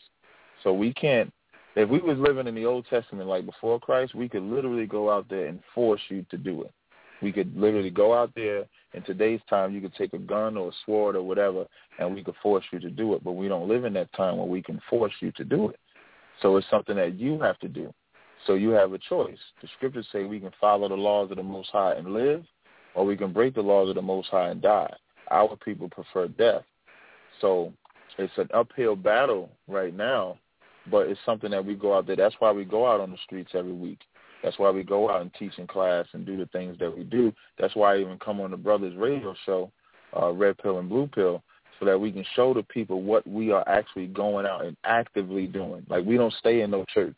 We don't stay in no house. We actively go out on the streets to wake our brothers and sisters up to change their life. That's where it starts. So no legislative solution. When you say legislative solution, you want a piece of paper that the white man respects, I'm assuming. Sir, we live in a country where there are people, the majority here is white. So no, but I'm asking. If we live in this situation, you got to know the rules, right? Let me just ask a question. You're saying a piece of paper that the white man respects, right? Legislation, yes. Right. Why do we need a white man's piece of paper to govern us? Because we live in a white man's America. You're not understanding what I'm saying. We need a white man's piece of paper so that we can stop killing each other? I didn't say anything like that. I asked you, okay, no sweat. What are you doing? What is the solution, right? Okay. Right. For demilitarizing the police in our neighborhoods. Right. And my response was to get our people to stop having a need for the police to be in our neighborhood. We don't need legislation to get our people to get a need for the police. You know why the police are in our neighborhood now? Because we're giving them a reason to. There's no legislation that say cops are only supposed to be in the ghetto, not in the suburbs. They're not only in the ghetto. They are majority, though. They are majority of police the black neighborhoods. They don't police the white neighborhoods at the rate that they do. Even the police in the white neighborhoods are now given armored vehicles and like rocket launchers. Right, and but AR-15s. I don't think you understand what I'm saying. Your question was, why don't we go to them for legislation to police our own neighborhood? That's not what I said. I asked what is the Hebrew Israelites legislative solution for demilitarizing the police in our neighborhoods. And my response is we don't need a legislative solution to police our neighborhoods. If we're not committing crimes, there's no need for the police to be in our neighborhood at the rate that they are. If we're not committing crimes. My second question is, what is the Hebrew Israelite solution for educating our people on firearms and getting ourselves registered as legal gun owners? Is there a solution for that as well? Well, we have men in the Israelite School of UPK that are registered gun owners, and we would always advise if anyone is going to get a gun license to seek counsel from us before they would decide to do that. But getting a gun is not the solution either, because, again, even getting a gun is going right back to the devil. That's not a solution to get a gun. Because when you say seek counsel from you all, what do you guys offer as far as counseling? When you say what do we offer, it depends, because we counsel people on various things. It can be the gun thing that you're speaking of. Yeah, it could be Okay, we would have to delve to see what your reasoning is for getting a gun. Everybody that wants to get a gun license should not have a gun. Just like everybody that wants a wife shouldn't have one, or everybody that wants a husband shouldn't have one, or everybody that wants a gun should not have one, because we need to know what is your purpose for using that. We need to know that you're not mentally challenged or that you don't have an agenda. You know, some people that hate the white man and think that a race war is going to elevate it will think, I'm going to get this gun and I'm going to go start shooting white people, or I'm going to go start shooting these people. So everybody that wants a gun does not need a gun. It is not required for them to have a gun. And again, having a gun is not the solution for our problem. Let me tell you something. There's enough guns in the neighborhood. I know, because 7,000, 8,000 brothers are killing themselves every year. Guns. Well, I guess that's my question. That is my question. What is the Hebrew Israelite solution for educating our people on guns? And that kind, like, that's what I'm asking you. Right. And it's the same answer that I will always give. When we're out on those streets, we are educating people. When we have our website where you can come to class, like, I don't know where you're from, but for example, in New York, we have classes 2 times a week, as well as being on the streets. So we're actively in the streets of New York 3 times a week, besides whatever other events we may have. And in those classrooms, we educate people on everything, not just specific to guns, but specific to every single way of life. Before we can teach anybody to put a gun in their hand, we got to teach them to stop being evil to their brother in all facets. You understand what I'm saying? Yeah, not really, but thank you. And I'm gonna tell you the why third you question I have. Go ahead. You're going to tell me why I don't understand you? No. Hold on. We gotta. If you got another question, let's get the question in, because we do got a lot of people in here. Okay, well, that's 3 okay. questions. That's okay. Thank you so much for the opportunity. No problem. And thank you, sir. No problem. You have a good day, sis.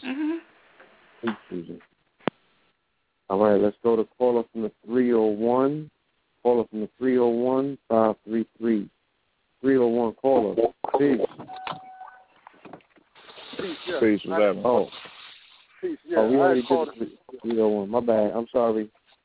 No. I wanted to ask, with everything going on in the world and the different countries, does he see all of the countries like working together with what's going on when you take it to Revelations and Daniel and Ezekiel and all of the things talking about the end of time?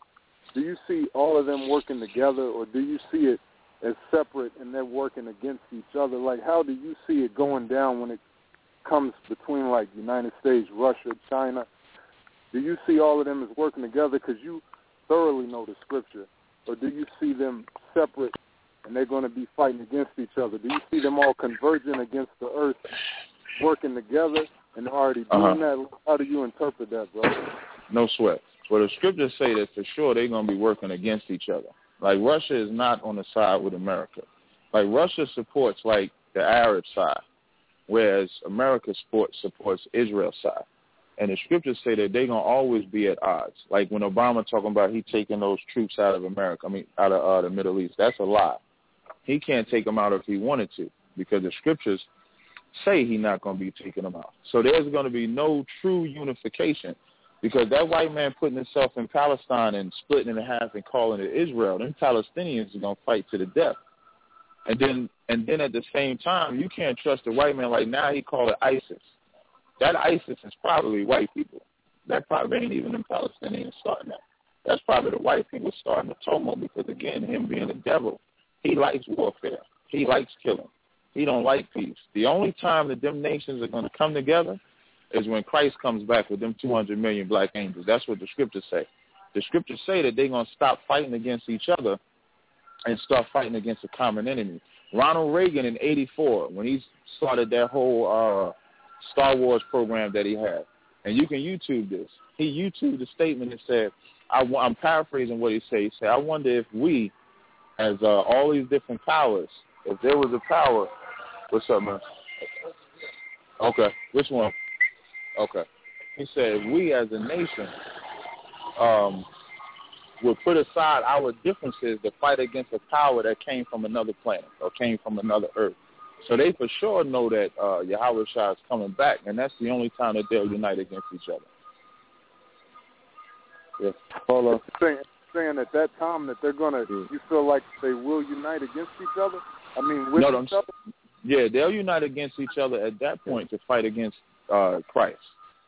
Wow. And the angels. Wow. Yeah. Until then, you're always going to see that, because World War III is going to happen. All right. I want to say thank you, caller. Thank you, man. No sweat, Good question, brother. Peace.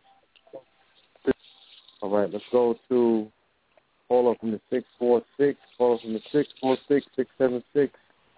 646, caller, peace. Peace. Kwam Yasha Allah. Kwam Yasha Allah. I want to say shalom to all the Hebrews and the unknown Hebrews in the building. This is your brother Sarnetta, TG, in the building. And I've been listening to the whole show, man. Brother Tazaryak is definitely on the money. One of the things I would like to also say is we got to give a strong black power to my brother Blue Pill for doing this work for a long time. A lot of us don't get the credit that is deserved. Brother Blue Pill been on the front line, him and the Red Pill. I mean, this work is not easy for our people. And the same with my brother Tazaryak and the ISUPK and the Hebrew Israelites, brother. These brothers are on the street doing the work. A lot of times our people always asking for solutions.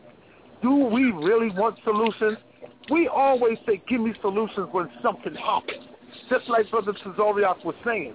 You know, we want solutions, but we're not ready to say, let's get them drug dealers off the corner. See, this is what the thing, these are some of the things that a lot of people don't understand. They think the Hebrews, like ISUPK and Tazaryak, and them is just on the corner just speaking.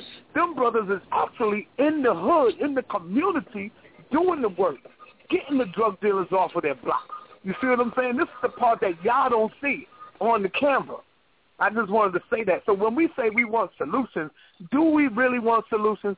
Kwame Ture, Dr. Kwame Ture came to us. Go and look up Dr. Kwame Ture's name. Go type him up on the YouTube. He gave us the solutions. Dr. Khalid Abdul Muhammad was here. He gave us the solutions. General Yohana gave us the solutions.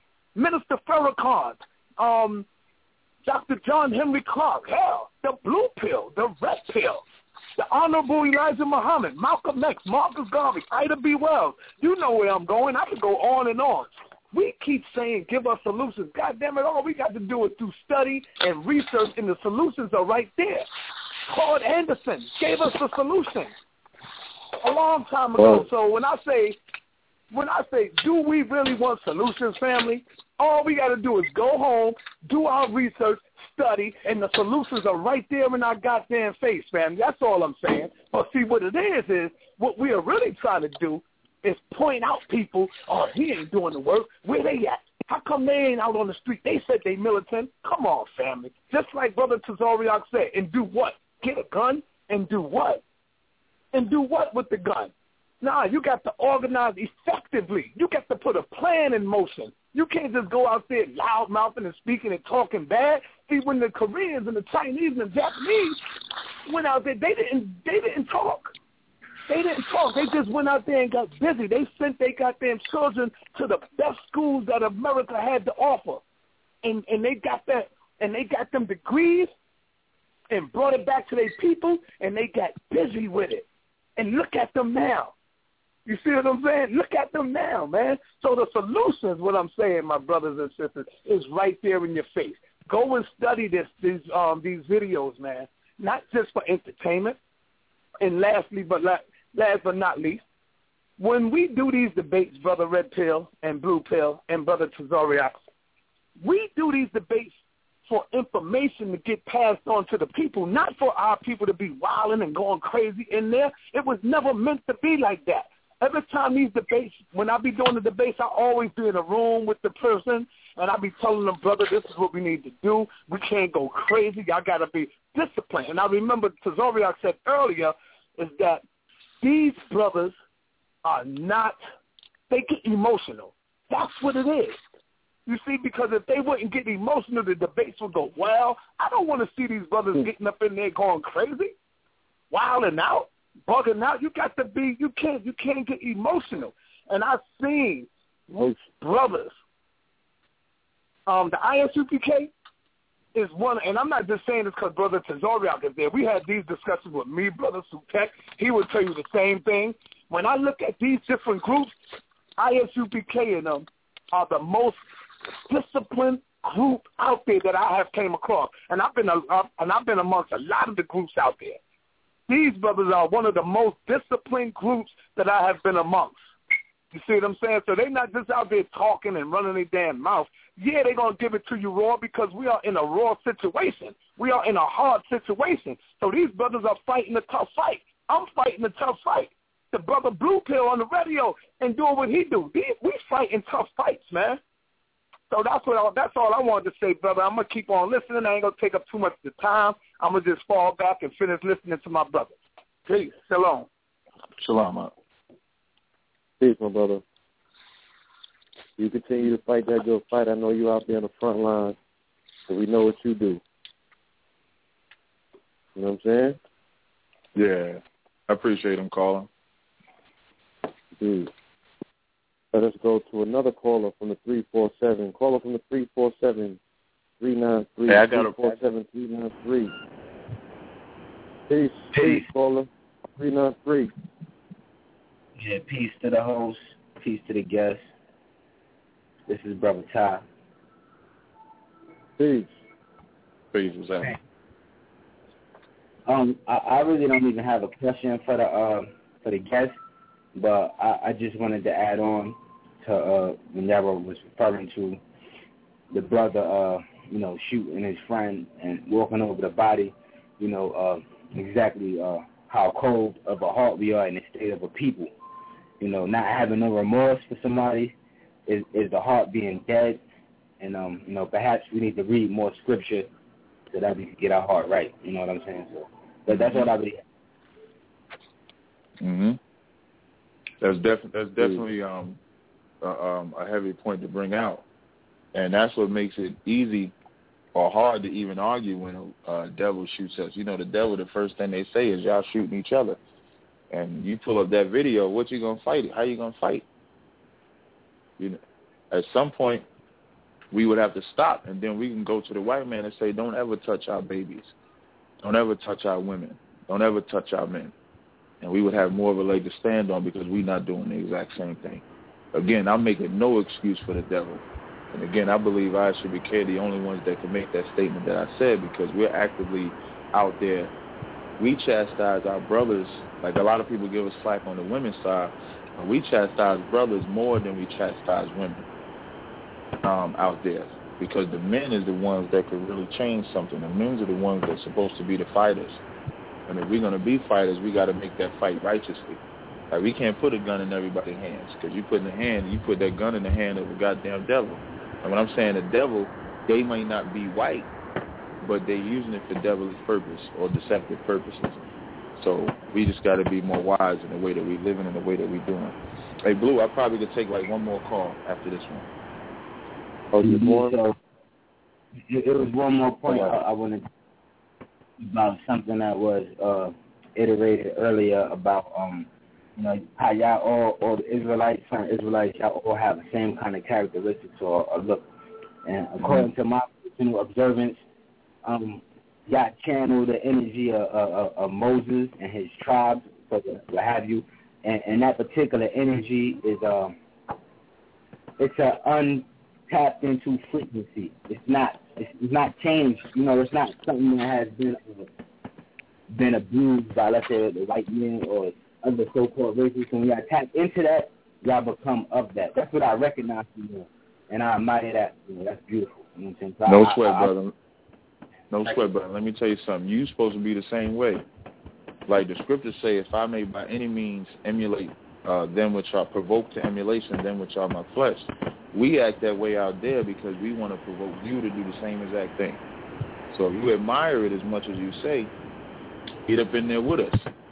We need all these soldiers to get up in the front line with us and become the same warriors that we are, so that we can truly be one body, the way that Christ wants it, the way that the Most High wants it, the way that we commanded to have it. So get up in this thing with us. You can do the exact same thing we doing. We wasn't all, like, I was not born into this. I saw men on the street corner teaching this word, and it provoked me to do just like them, and I became just like them. So you should do the same exact thing. In my own particular way, I really am doing what you're talking about.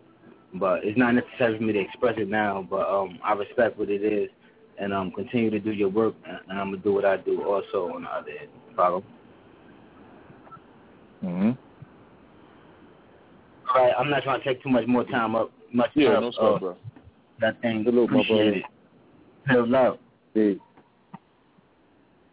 Peace. All right, I got one more, Blue. Okay, let me go to the 347-365. 347-365. Greetings, peace. Peace, are you there? Caller from the 347-365. Caller, peace. Peace. I'm just listening. Peace. We got you on peace, brother. I'm just listening. I want to hear some wisdom coming from the mouth of the sister. Please, if you have something to say, any questions, comments, or concerns, now's the time. You know? One love. Tap it off the right way. No? Well.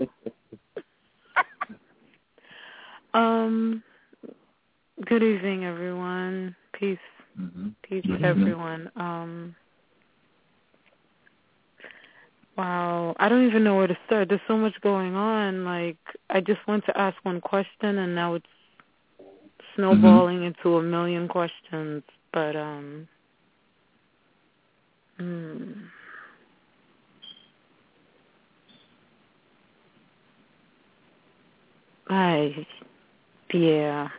don't know. I was going to actually ask about reconciling.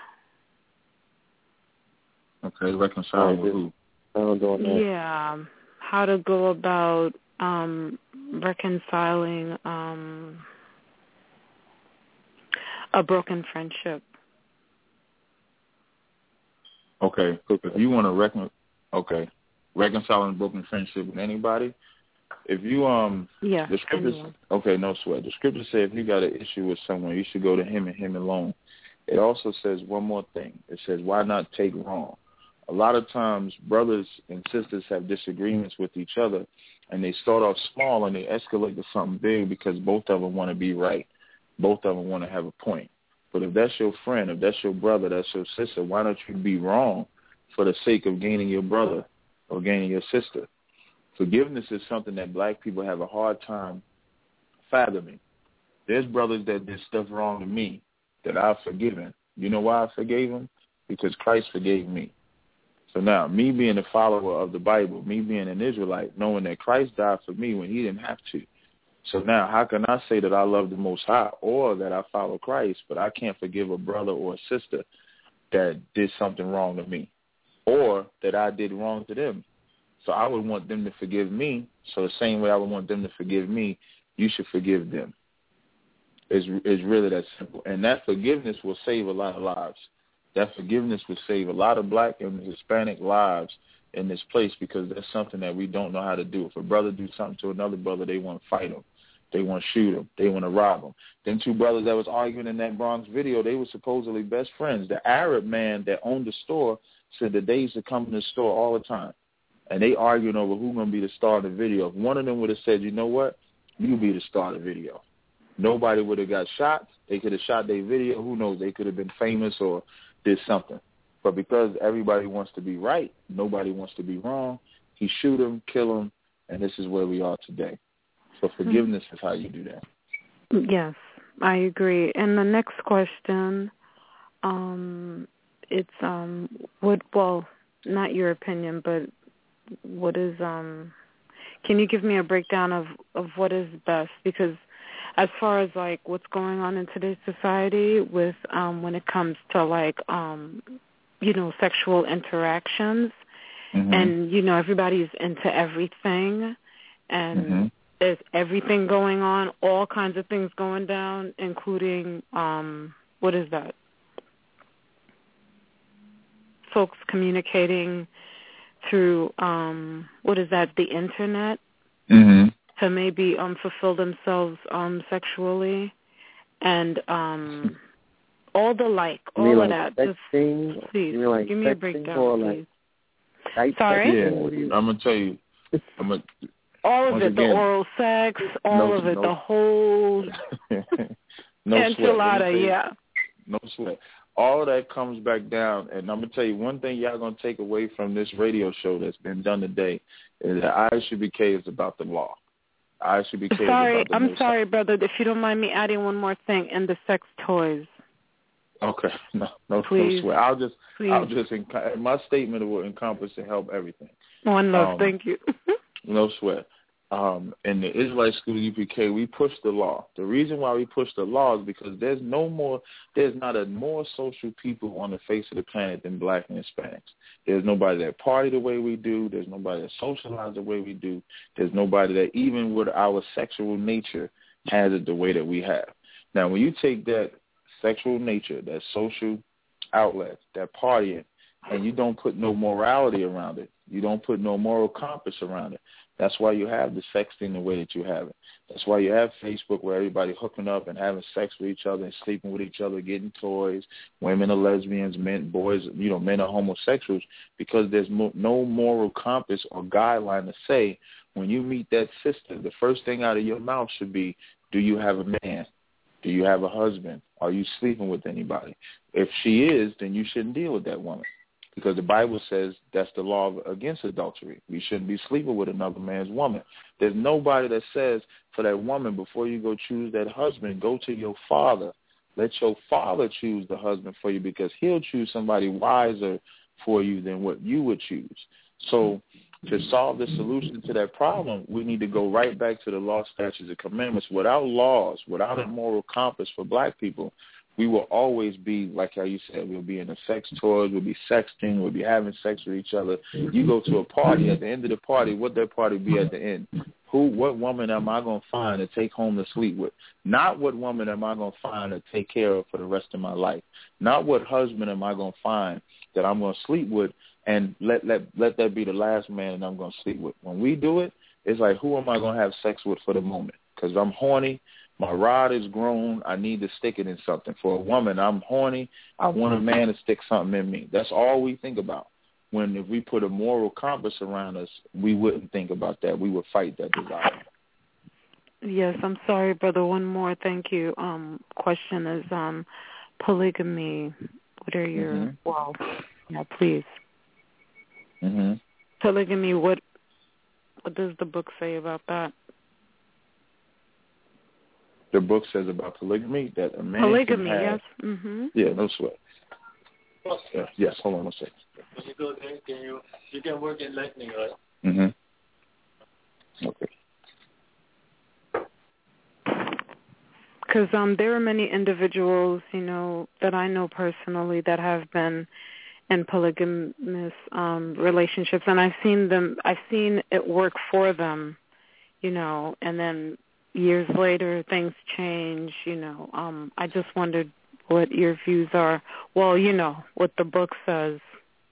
Oh, okay. When it comes to a man having more than one wife, first of all, a man having any wife, wisdom should be had with everything. Some men aren't ready to have a woman yet. Some men are ready to have more than one. The scriptures say that adultery, by definition, is if a man if a man deals with a woman that's already with a man. A man is entitled to have as many wives as he wants. But again, that don't mean that you got to go out there and get 5 wives, or go out there and get 20 wives, or go out there and get one. Some brothers don't want none. But you want to use wisdom, or you want to seek counsel with everything. So we wouldn't call it polygamy. That's something, that's a definition that's common. There's nothing wrong with it. It's just a definition that's common. But you don't have to, but we're not bound by the laws of a man only having one woman. That's only a Greek custom or a white man's custom or culture. And in the East, in the Middle East, or in the Eastern world, nobody else has that culture. So there's nothing unlawful with a man having more than one woman. Well, thank you so much. No problem. Really appreciate it. Everyone have a blessed night. Blue pill, red pill. Stay in the heights. Much success with everything. Continue shining your light. Have a blessed one. Thank you so much. Brooklyn misses you guys. Thank you as always. Right? Yes, Amy. Thank you. All right, peace. I have one last question. Peace. Coming from no sweat. This will be the last. This will be the last one. Yeah, I'm gonna ask on behalf of a caller that's in the chat room. Caller wanted to know whether you use the metaphysical Bible at all. Say that one more time. What? Do you use the metaphysical Bible at all? No, I don't know what that is. I've never heard of a metaphysical Bible. Metaphysical Bible? No, I don't know. I've never heard of it. The Bible that we use is the King James Bible. And the reason why we use the King James Bible, that's the most accurate Bible according to the Hebrew and the Greek. That's why we use that Bible. So we don't use any other Bible. I want to definitely say thank you for not only the time that you spent with us this evening, your unwavering demonstration, not only on this program, but for the many years that you spent on the front line. Also, what you have done just for the image of the Hebrew Israelites. You know what I'm saying? Yeah. These past few years, a lot of people have been at a distance when getting to know what the brothers stand for. You know what I'm saying? And you were definitely one of the first individuals to step forth to give it in so many words. You know what I'm saying? You carried that flag that a lot of people were able to respect, and it led to them being introduced now to many other brothers, such as Nasi, such as Shaw, such as, many other organizations, you know what I'm saying, and many other tenets of, what it is that you stand on. So I want to salute you for that, you know what I'm saying, especially being genuine in what it is that you stand for, and that being able to resonate throughout the community, and the community thus being able to put their guards down and finally being able to hear what it is that our brothers are all about. You know what I'm saying? Yeah, I appreciate that, man. Irrespective and regardless of whether there's something that I practice or believe in or stand for, it might be opposite of what it is that you stand for, believe in. There's nothing in creation, nothing that's going to come out of space, there's nothing that's come out of the earth that will ever separate the fact that we are brothers. That's what I see first and foremost. So I salute you. If you ever need me, we are there for you or anyone else in your organization, because we love you as a brother, and we love your organization, what they stand for, which is ultimately, the deliverance and the victory of our people. Yeah, I appreciate it, man. As always, all praises go to the Most High Yahweh and His Son Yahweh Shai. ISUPK, under Commander Jenny Yana. I appreciate y'all having me on here and being able to use this as a platform to push this truth, to wake our brothers and sisters up, which is really the ultimate goal, which is the most important thing and the main thing that we're in the business for. Like I said, this ain't about me at all. The Lord could use anyone. He can use any vessel that He chooses to use. He chose to use me, today. He could use another brother tomorrow. So anybody that's willing to learn more or want to know more, you can visit us on our website, www.isupk.com. We got online classes Tuesday through Friday from 7 p.m. to 9 p.m. Each day is a different topic. We got a radio show on Mondays on the same website. Just click the radio show link from 9 to 11 p.m. with Commander Jenny Yohana, where we go over every single thing, any single topic, and you can always call and ask your questions. We got classes in Harlem on 2 West 115th Street every Tuesday and Thursday from 6:30 to 8:30 p.m. That's my time. I would say shalom. We say in Hebrew, Yahweh Ba'Shem Yahweh Shabbat Katam, which means the Lord. I see my brother just raised his hand up in the queue. Red. Peace. Hey, what's going on, Red? Real quick, yes. Peace, Brother Tazaryak. I want him to finish his salutation that he was about to say. No sweat. In the Hebrew, we say Yahweh Ba'Shem Yahweh Shabbat Katam, which means the Lord in the name of Christ bless you. That goes to every Israelite brother, black, Hispanic, Native Indian. To the women, we say Yahweh Shema Al Tham Ba'Shem Yahweh Shai, which means the Lord in the name of Christ watch over you. That goes to every black woman, Hispanic woman, and Native Indian woman. That's it. Yes, indeed. I look forward to doing a follow-up with you, brother. You know what I mean? I intend on, I would love to have you, our brother Nazi, and our brother Shaw from the AOC as guests on our show one day, you know, so we could definitely get to, I mean, I would even take it as far as to say a visual aspect, you know what I mean, because the radio is cool and everything, but, you know, I'm sure the family would love to see you brothers live, you know, doing some work. So we're gonna work on that together. I got to listen to about an hour and a half of your demonstration, and I'm just pleased that the audience were able to witness, you know what I'm saying, and to benefit off of the gems and the jewels, and you know, your demonstration, just you standing on your square, and and that historic Sinetta call. You know, we're gonna have to go ahead and make that a YouTube video. But you know, definitely salute, especially in a time like this. You know, where tensions are very high, brothers are looking for solutions now. You know, I just said that you know, we are living in a very, very beautiful time. It's a great time to be conscious. It's a great time to be studied and whatnot, because when Babylon, or what we call the beast, begin to show its fangs, you know, scary niggas run and get a dog, but some of us who are on the fence and we knew something was wrong, that's the hair that breaks the camel's back. But when that happens, we run and look for solutions, and we run and look for new avenues to travel, you know, new roads to travel down, because we realize these roads that we may have been walking down initially have been deceptive. You know what I'm saying? It's like unplugging somebody from the matrix and not having a Zion to take them to. You know, it's not a good thing to do. So for organizations such as ISUPK and, you know, other organizations inside of the network of consciousness, I'm just, you know, sending out the call for the family to really begin to tighten up, straighten up, stand on our squares, you know, show more unity, more camaraderie and whatnot, because we have a lot of new people that are about to come into the fold looking for answers and looking for some strength and some power. So, you know, definitely salute for what you do, and your brothers, you know what I'm saying, and your sisters.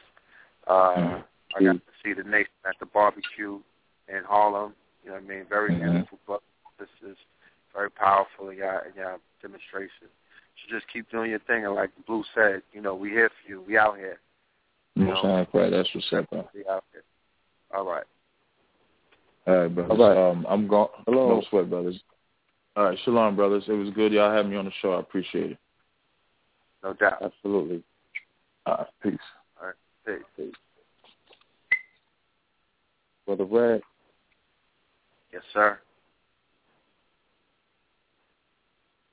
Indeed. What did you, somebody donated a battery to you or something? You got a battery stock? I was able to get a charge from the driver, so that was cool.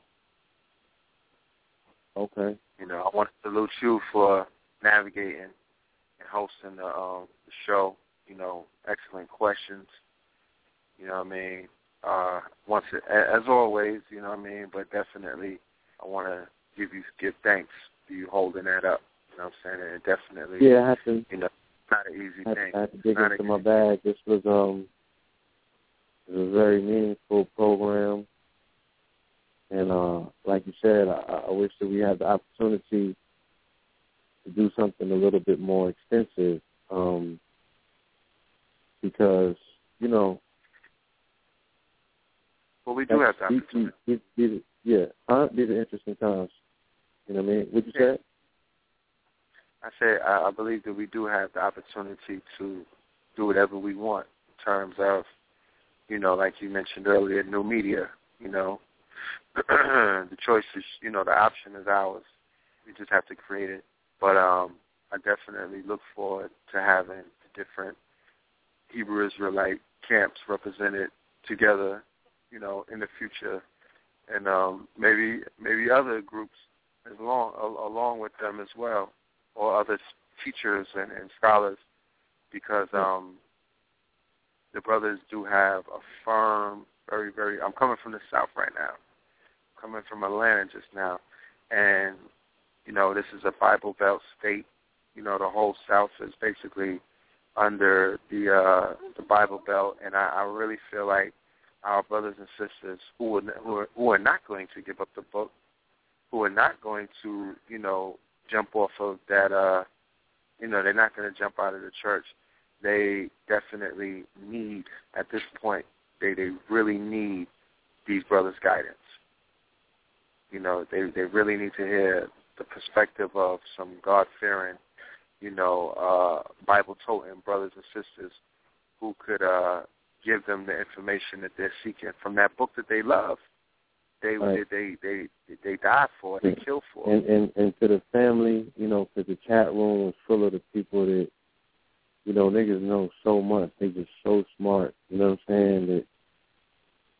That they're hypercritical of every word that's used out of context. Look, if it's not for you, then it's not for you. We are not a monolithic people where everyone just thinks one way and believes one thing. There's a variance of thought, you know what I'm saying? It's a wide spectrum. There's many different colors that make up a rainbow, for that matter, that compose that color spectrum. So just allow people to, you know what I'm saying, be them.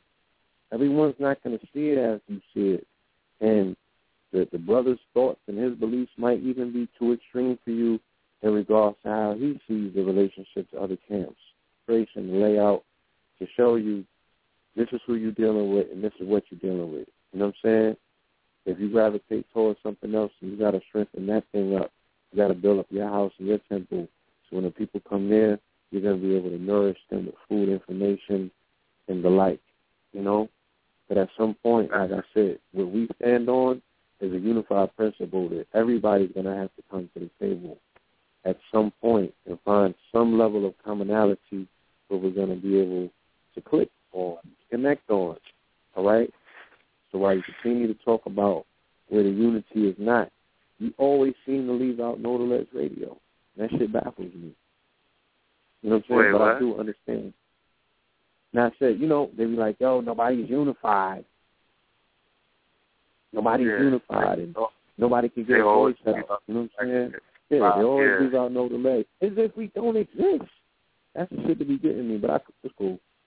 Maybe this is all a dream to begin with, and we exist somewhere in the clouds and the ethers. You know what I'm saying? Our feet have never physically touched the ground. So in their minds, we don't exist. But nonetheless, the work continues to be done, okay? And the platform will continue to bring you the variance of thoughts without those thoughts necessarily clashing. I don't got to clash with the brother because he said something that I might not necessarily agree with. Then I let him get out what needs to be said so you can see for yourself what it is that you need to see. I don't need to be convinced of anything. You know what I'm saying? So, I think that with that being said, it's just a very excellent program full of information. I do want you to go to the archives when you get a chance to listen to the first 45 minutes of the program. I had a brother call from the streets of Ferguson. The brother got his boots down on the ground. He said that there's a consortium of people from Brooklyn, Queens, from London, all around the world that are converging on Ferguson to stand with our brothers and our sisters out there, And I've been entertaining some thoughts about making that trek myself. So, I was on my way back. I was about to get in there was a ride that was going out there. Instead of me coming back to New York for tomorrow, I was on my way to Ferguson this weekend, and the ride got canceled, unfortunately. So I didn't make that journey. But I'm sending full solidarity, strength, and power to everybody that did decide to make that journey. I think I saw the brother Tariq Nasheed down there. He tweeted a picture of him being out there. I look forward to a lot of my brothers and sisters who stand on that, militant, square and whatnot. I know the brother Sarah Suit Steady has been doing work, waking up the brothers and sisters in St. Louis over the years. So, the impact of the work that he's been doing, it's been seen. I'm sure that he's has a very heavy influence on the hearts and minds of the youth that are out there doing what it is that they do. And I'm watching the videos, and I'm hearing that just the way that they're articulating themselves, and the way that they're calling out Al Sharpton and other things. Like, these brothers obviously are listening and learning from a source that's not on World Star BT. Facts. Brothers is woke, man, and they're not getting enough credit, for their level of demonstration. The amount of criticism that I'm seeing is just mind-boggling, and the places where it's coming from, I just can't believe the shit that I'm seeing, dude. You feel me? I'm sure we could quote scripture. Crazy, man. Yeah. It's crazy. Like, I'm not even going to continue to get into it, but, like, we got a lot that we need to clean up in-house. And this is not about me taking the focus away from the cowards that be. You know what I'm saying? We already know what it is that they stand and represent for. We've been banging on the beat since day one. You feel me? I ain't never to this day have a nigga come to me and be like, yo, I think you fighting 10 to 12 police officers. Can you give me some tips? Or, damn, brother, you know what I'm saying? Psychologically, what does that shit do to you? You know what I'm saying? Like, you niggas is full of shit. Part of my Latin French. So it's like, I don't know what you niggas stand for. And that's the fucking problem. I don't know where you want to go. I don't know how you think you're going to get there. I don't know what you stand for. This lofty, soft, metaphysical shit you keep talking about is not going to cut it. Yeah. And I'm not saying it got to be, arms, tooth and nail shit, but what is it going to be then? Just what? Don't knock the brother. He's laying out his criteria as to what it's going to be. How he sees fit. What does your program consist of, though? What does your program consist of? Talking about it on Facebook is not going to cut it.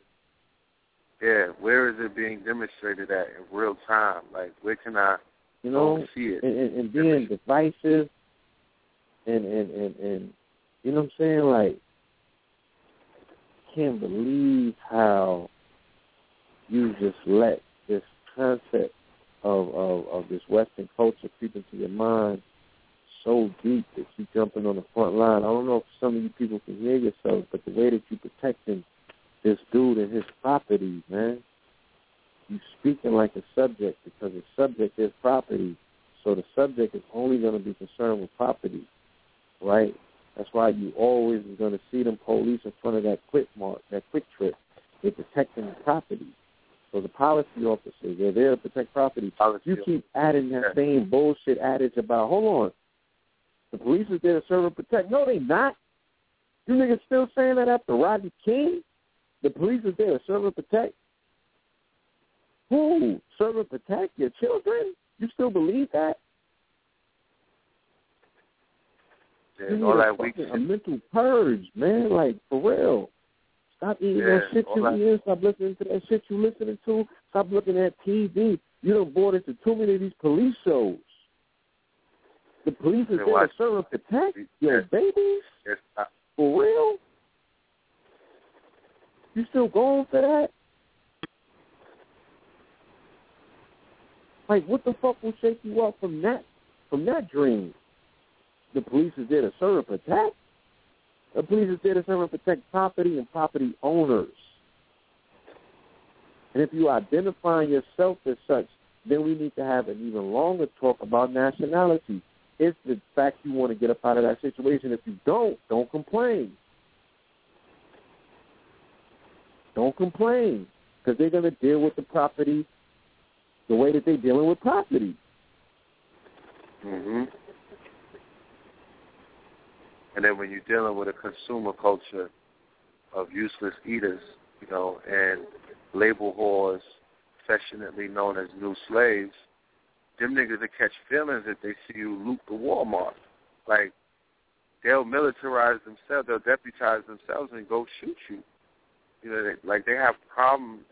Niggas are such in their nigga state that if they see a nigga running with some sneakers, emotional. They'll be like, do anything to property. If you're destroying property, if you're taking property, you know what I'm saying? It's like it goes from property to little dogs, to white folks, cats, to black babies, cats, to young black women, to strippers, to niggas. Like that's the level of those emotional state about shit that gets them ticked off. You kill a little dog, they want to give you the death penalty, B. You kill a big dog, you're just getting life in jail. You understand? They'll let you do something to some property in this country. Yeah. They want to condemn you. Like, they burnt that store down because that was the place where the initial accusation came from. That was the initiating place that led to a chain of events where a young man lost his life, or so they think. So they burnt the shit down. No, you can't be here no more. We're not going to do no business with you. Ain't nobody going to come here and patronize the store. That shit, X that out. It's no good. No bueno.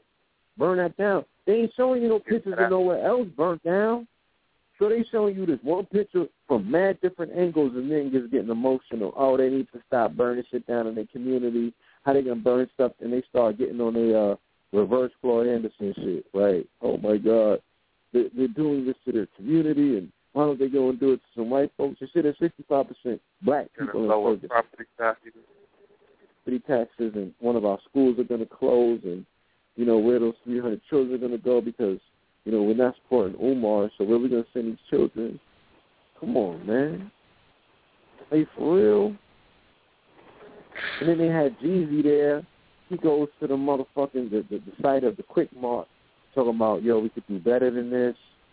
We need to have organized demonstration. You niggas make music telling them to turn up every motherfucking day, tear the club down.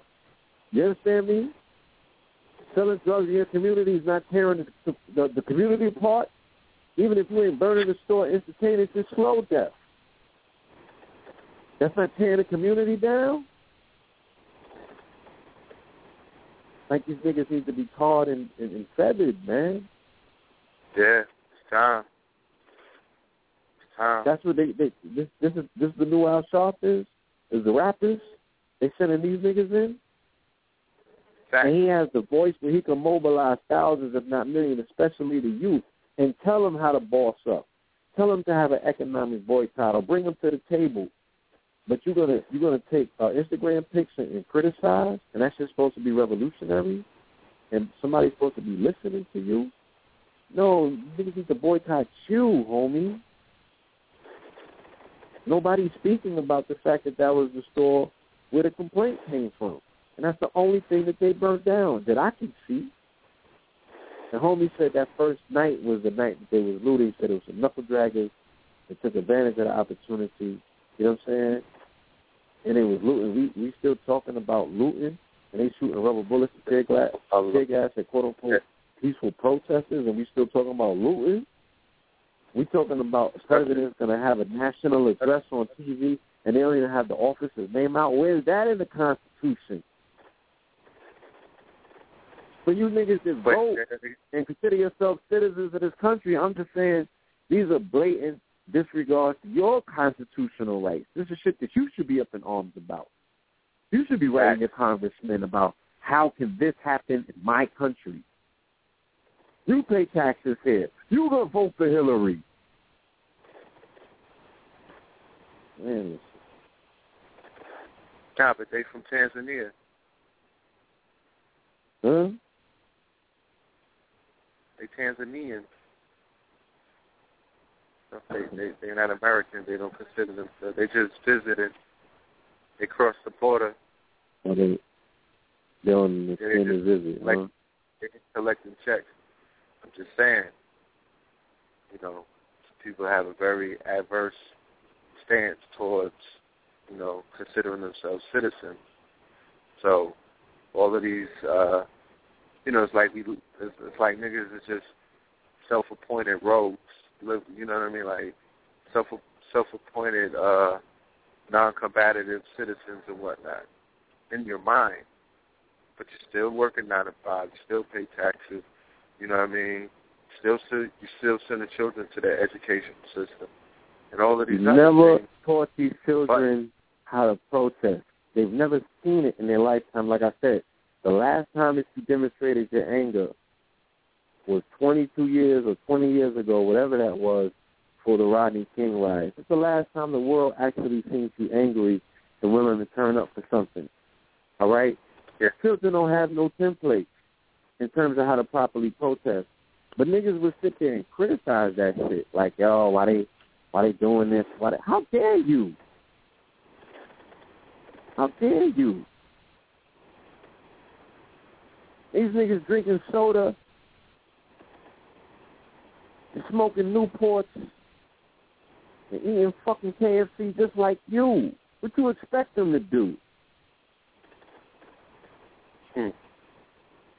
I expected them to get even more buck wild. I'm surprised that they've been able to demonstrate this level of restraint. Like, come on, like, the hypocritical stuff has to stop at some point, This is a time when the babies are calling for leadership, man. They're making decisions, life decisions at this point. Okay? Your biology is dictated by your environment. People's cells are going to be making decisions at this point as to how they should adapt to this environment. Am I safe or am I not? Can I fuck with this shit or can I? You know what I'm saying? Do I want to even be black anymore? Or is this shit a biological threat to my being? These are decisions that people are faced with subconsciously, whether they know it or not, and their cells will make the determining factor. Okay? People are biologically mutating based on the level of fear that's being initiated. And it might not be what you see right now, family, okay? But they finna turn up. So you're going to see something that's going to make sense. If this ain't it, if you're not convinced about what you're seeing now.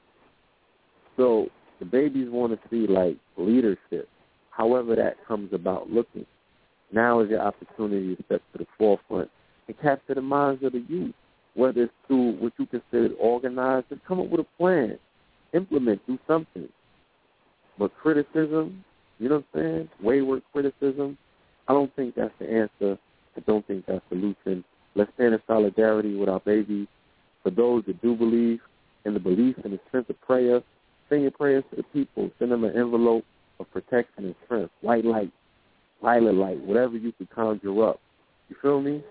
Now it's time to unify. One mind, one love, one people. Peace. Peace. Everything he said.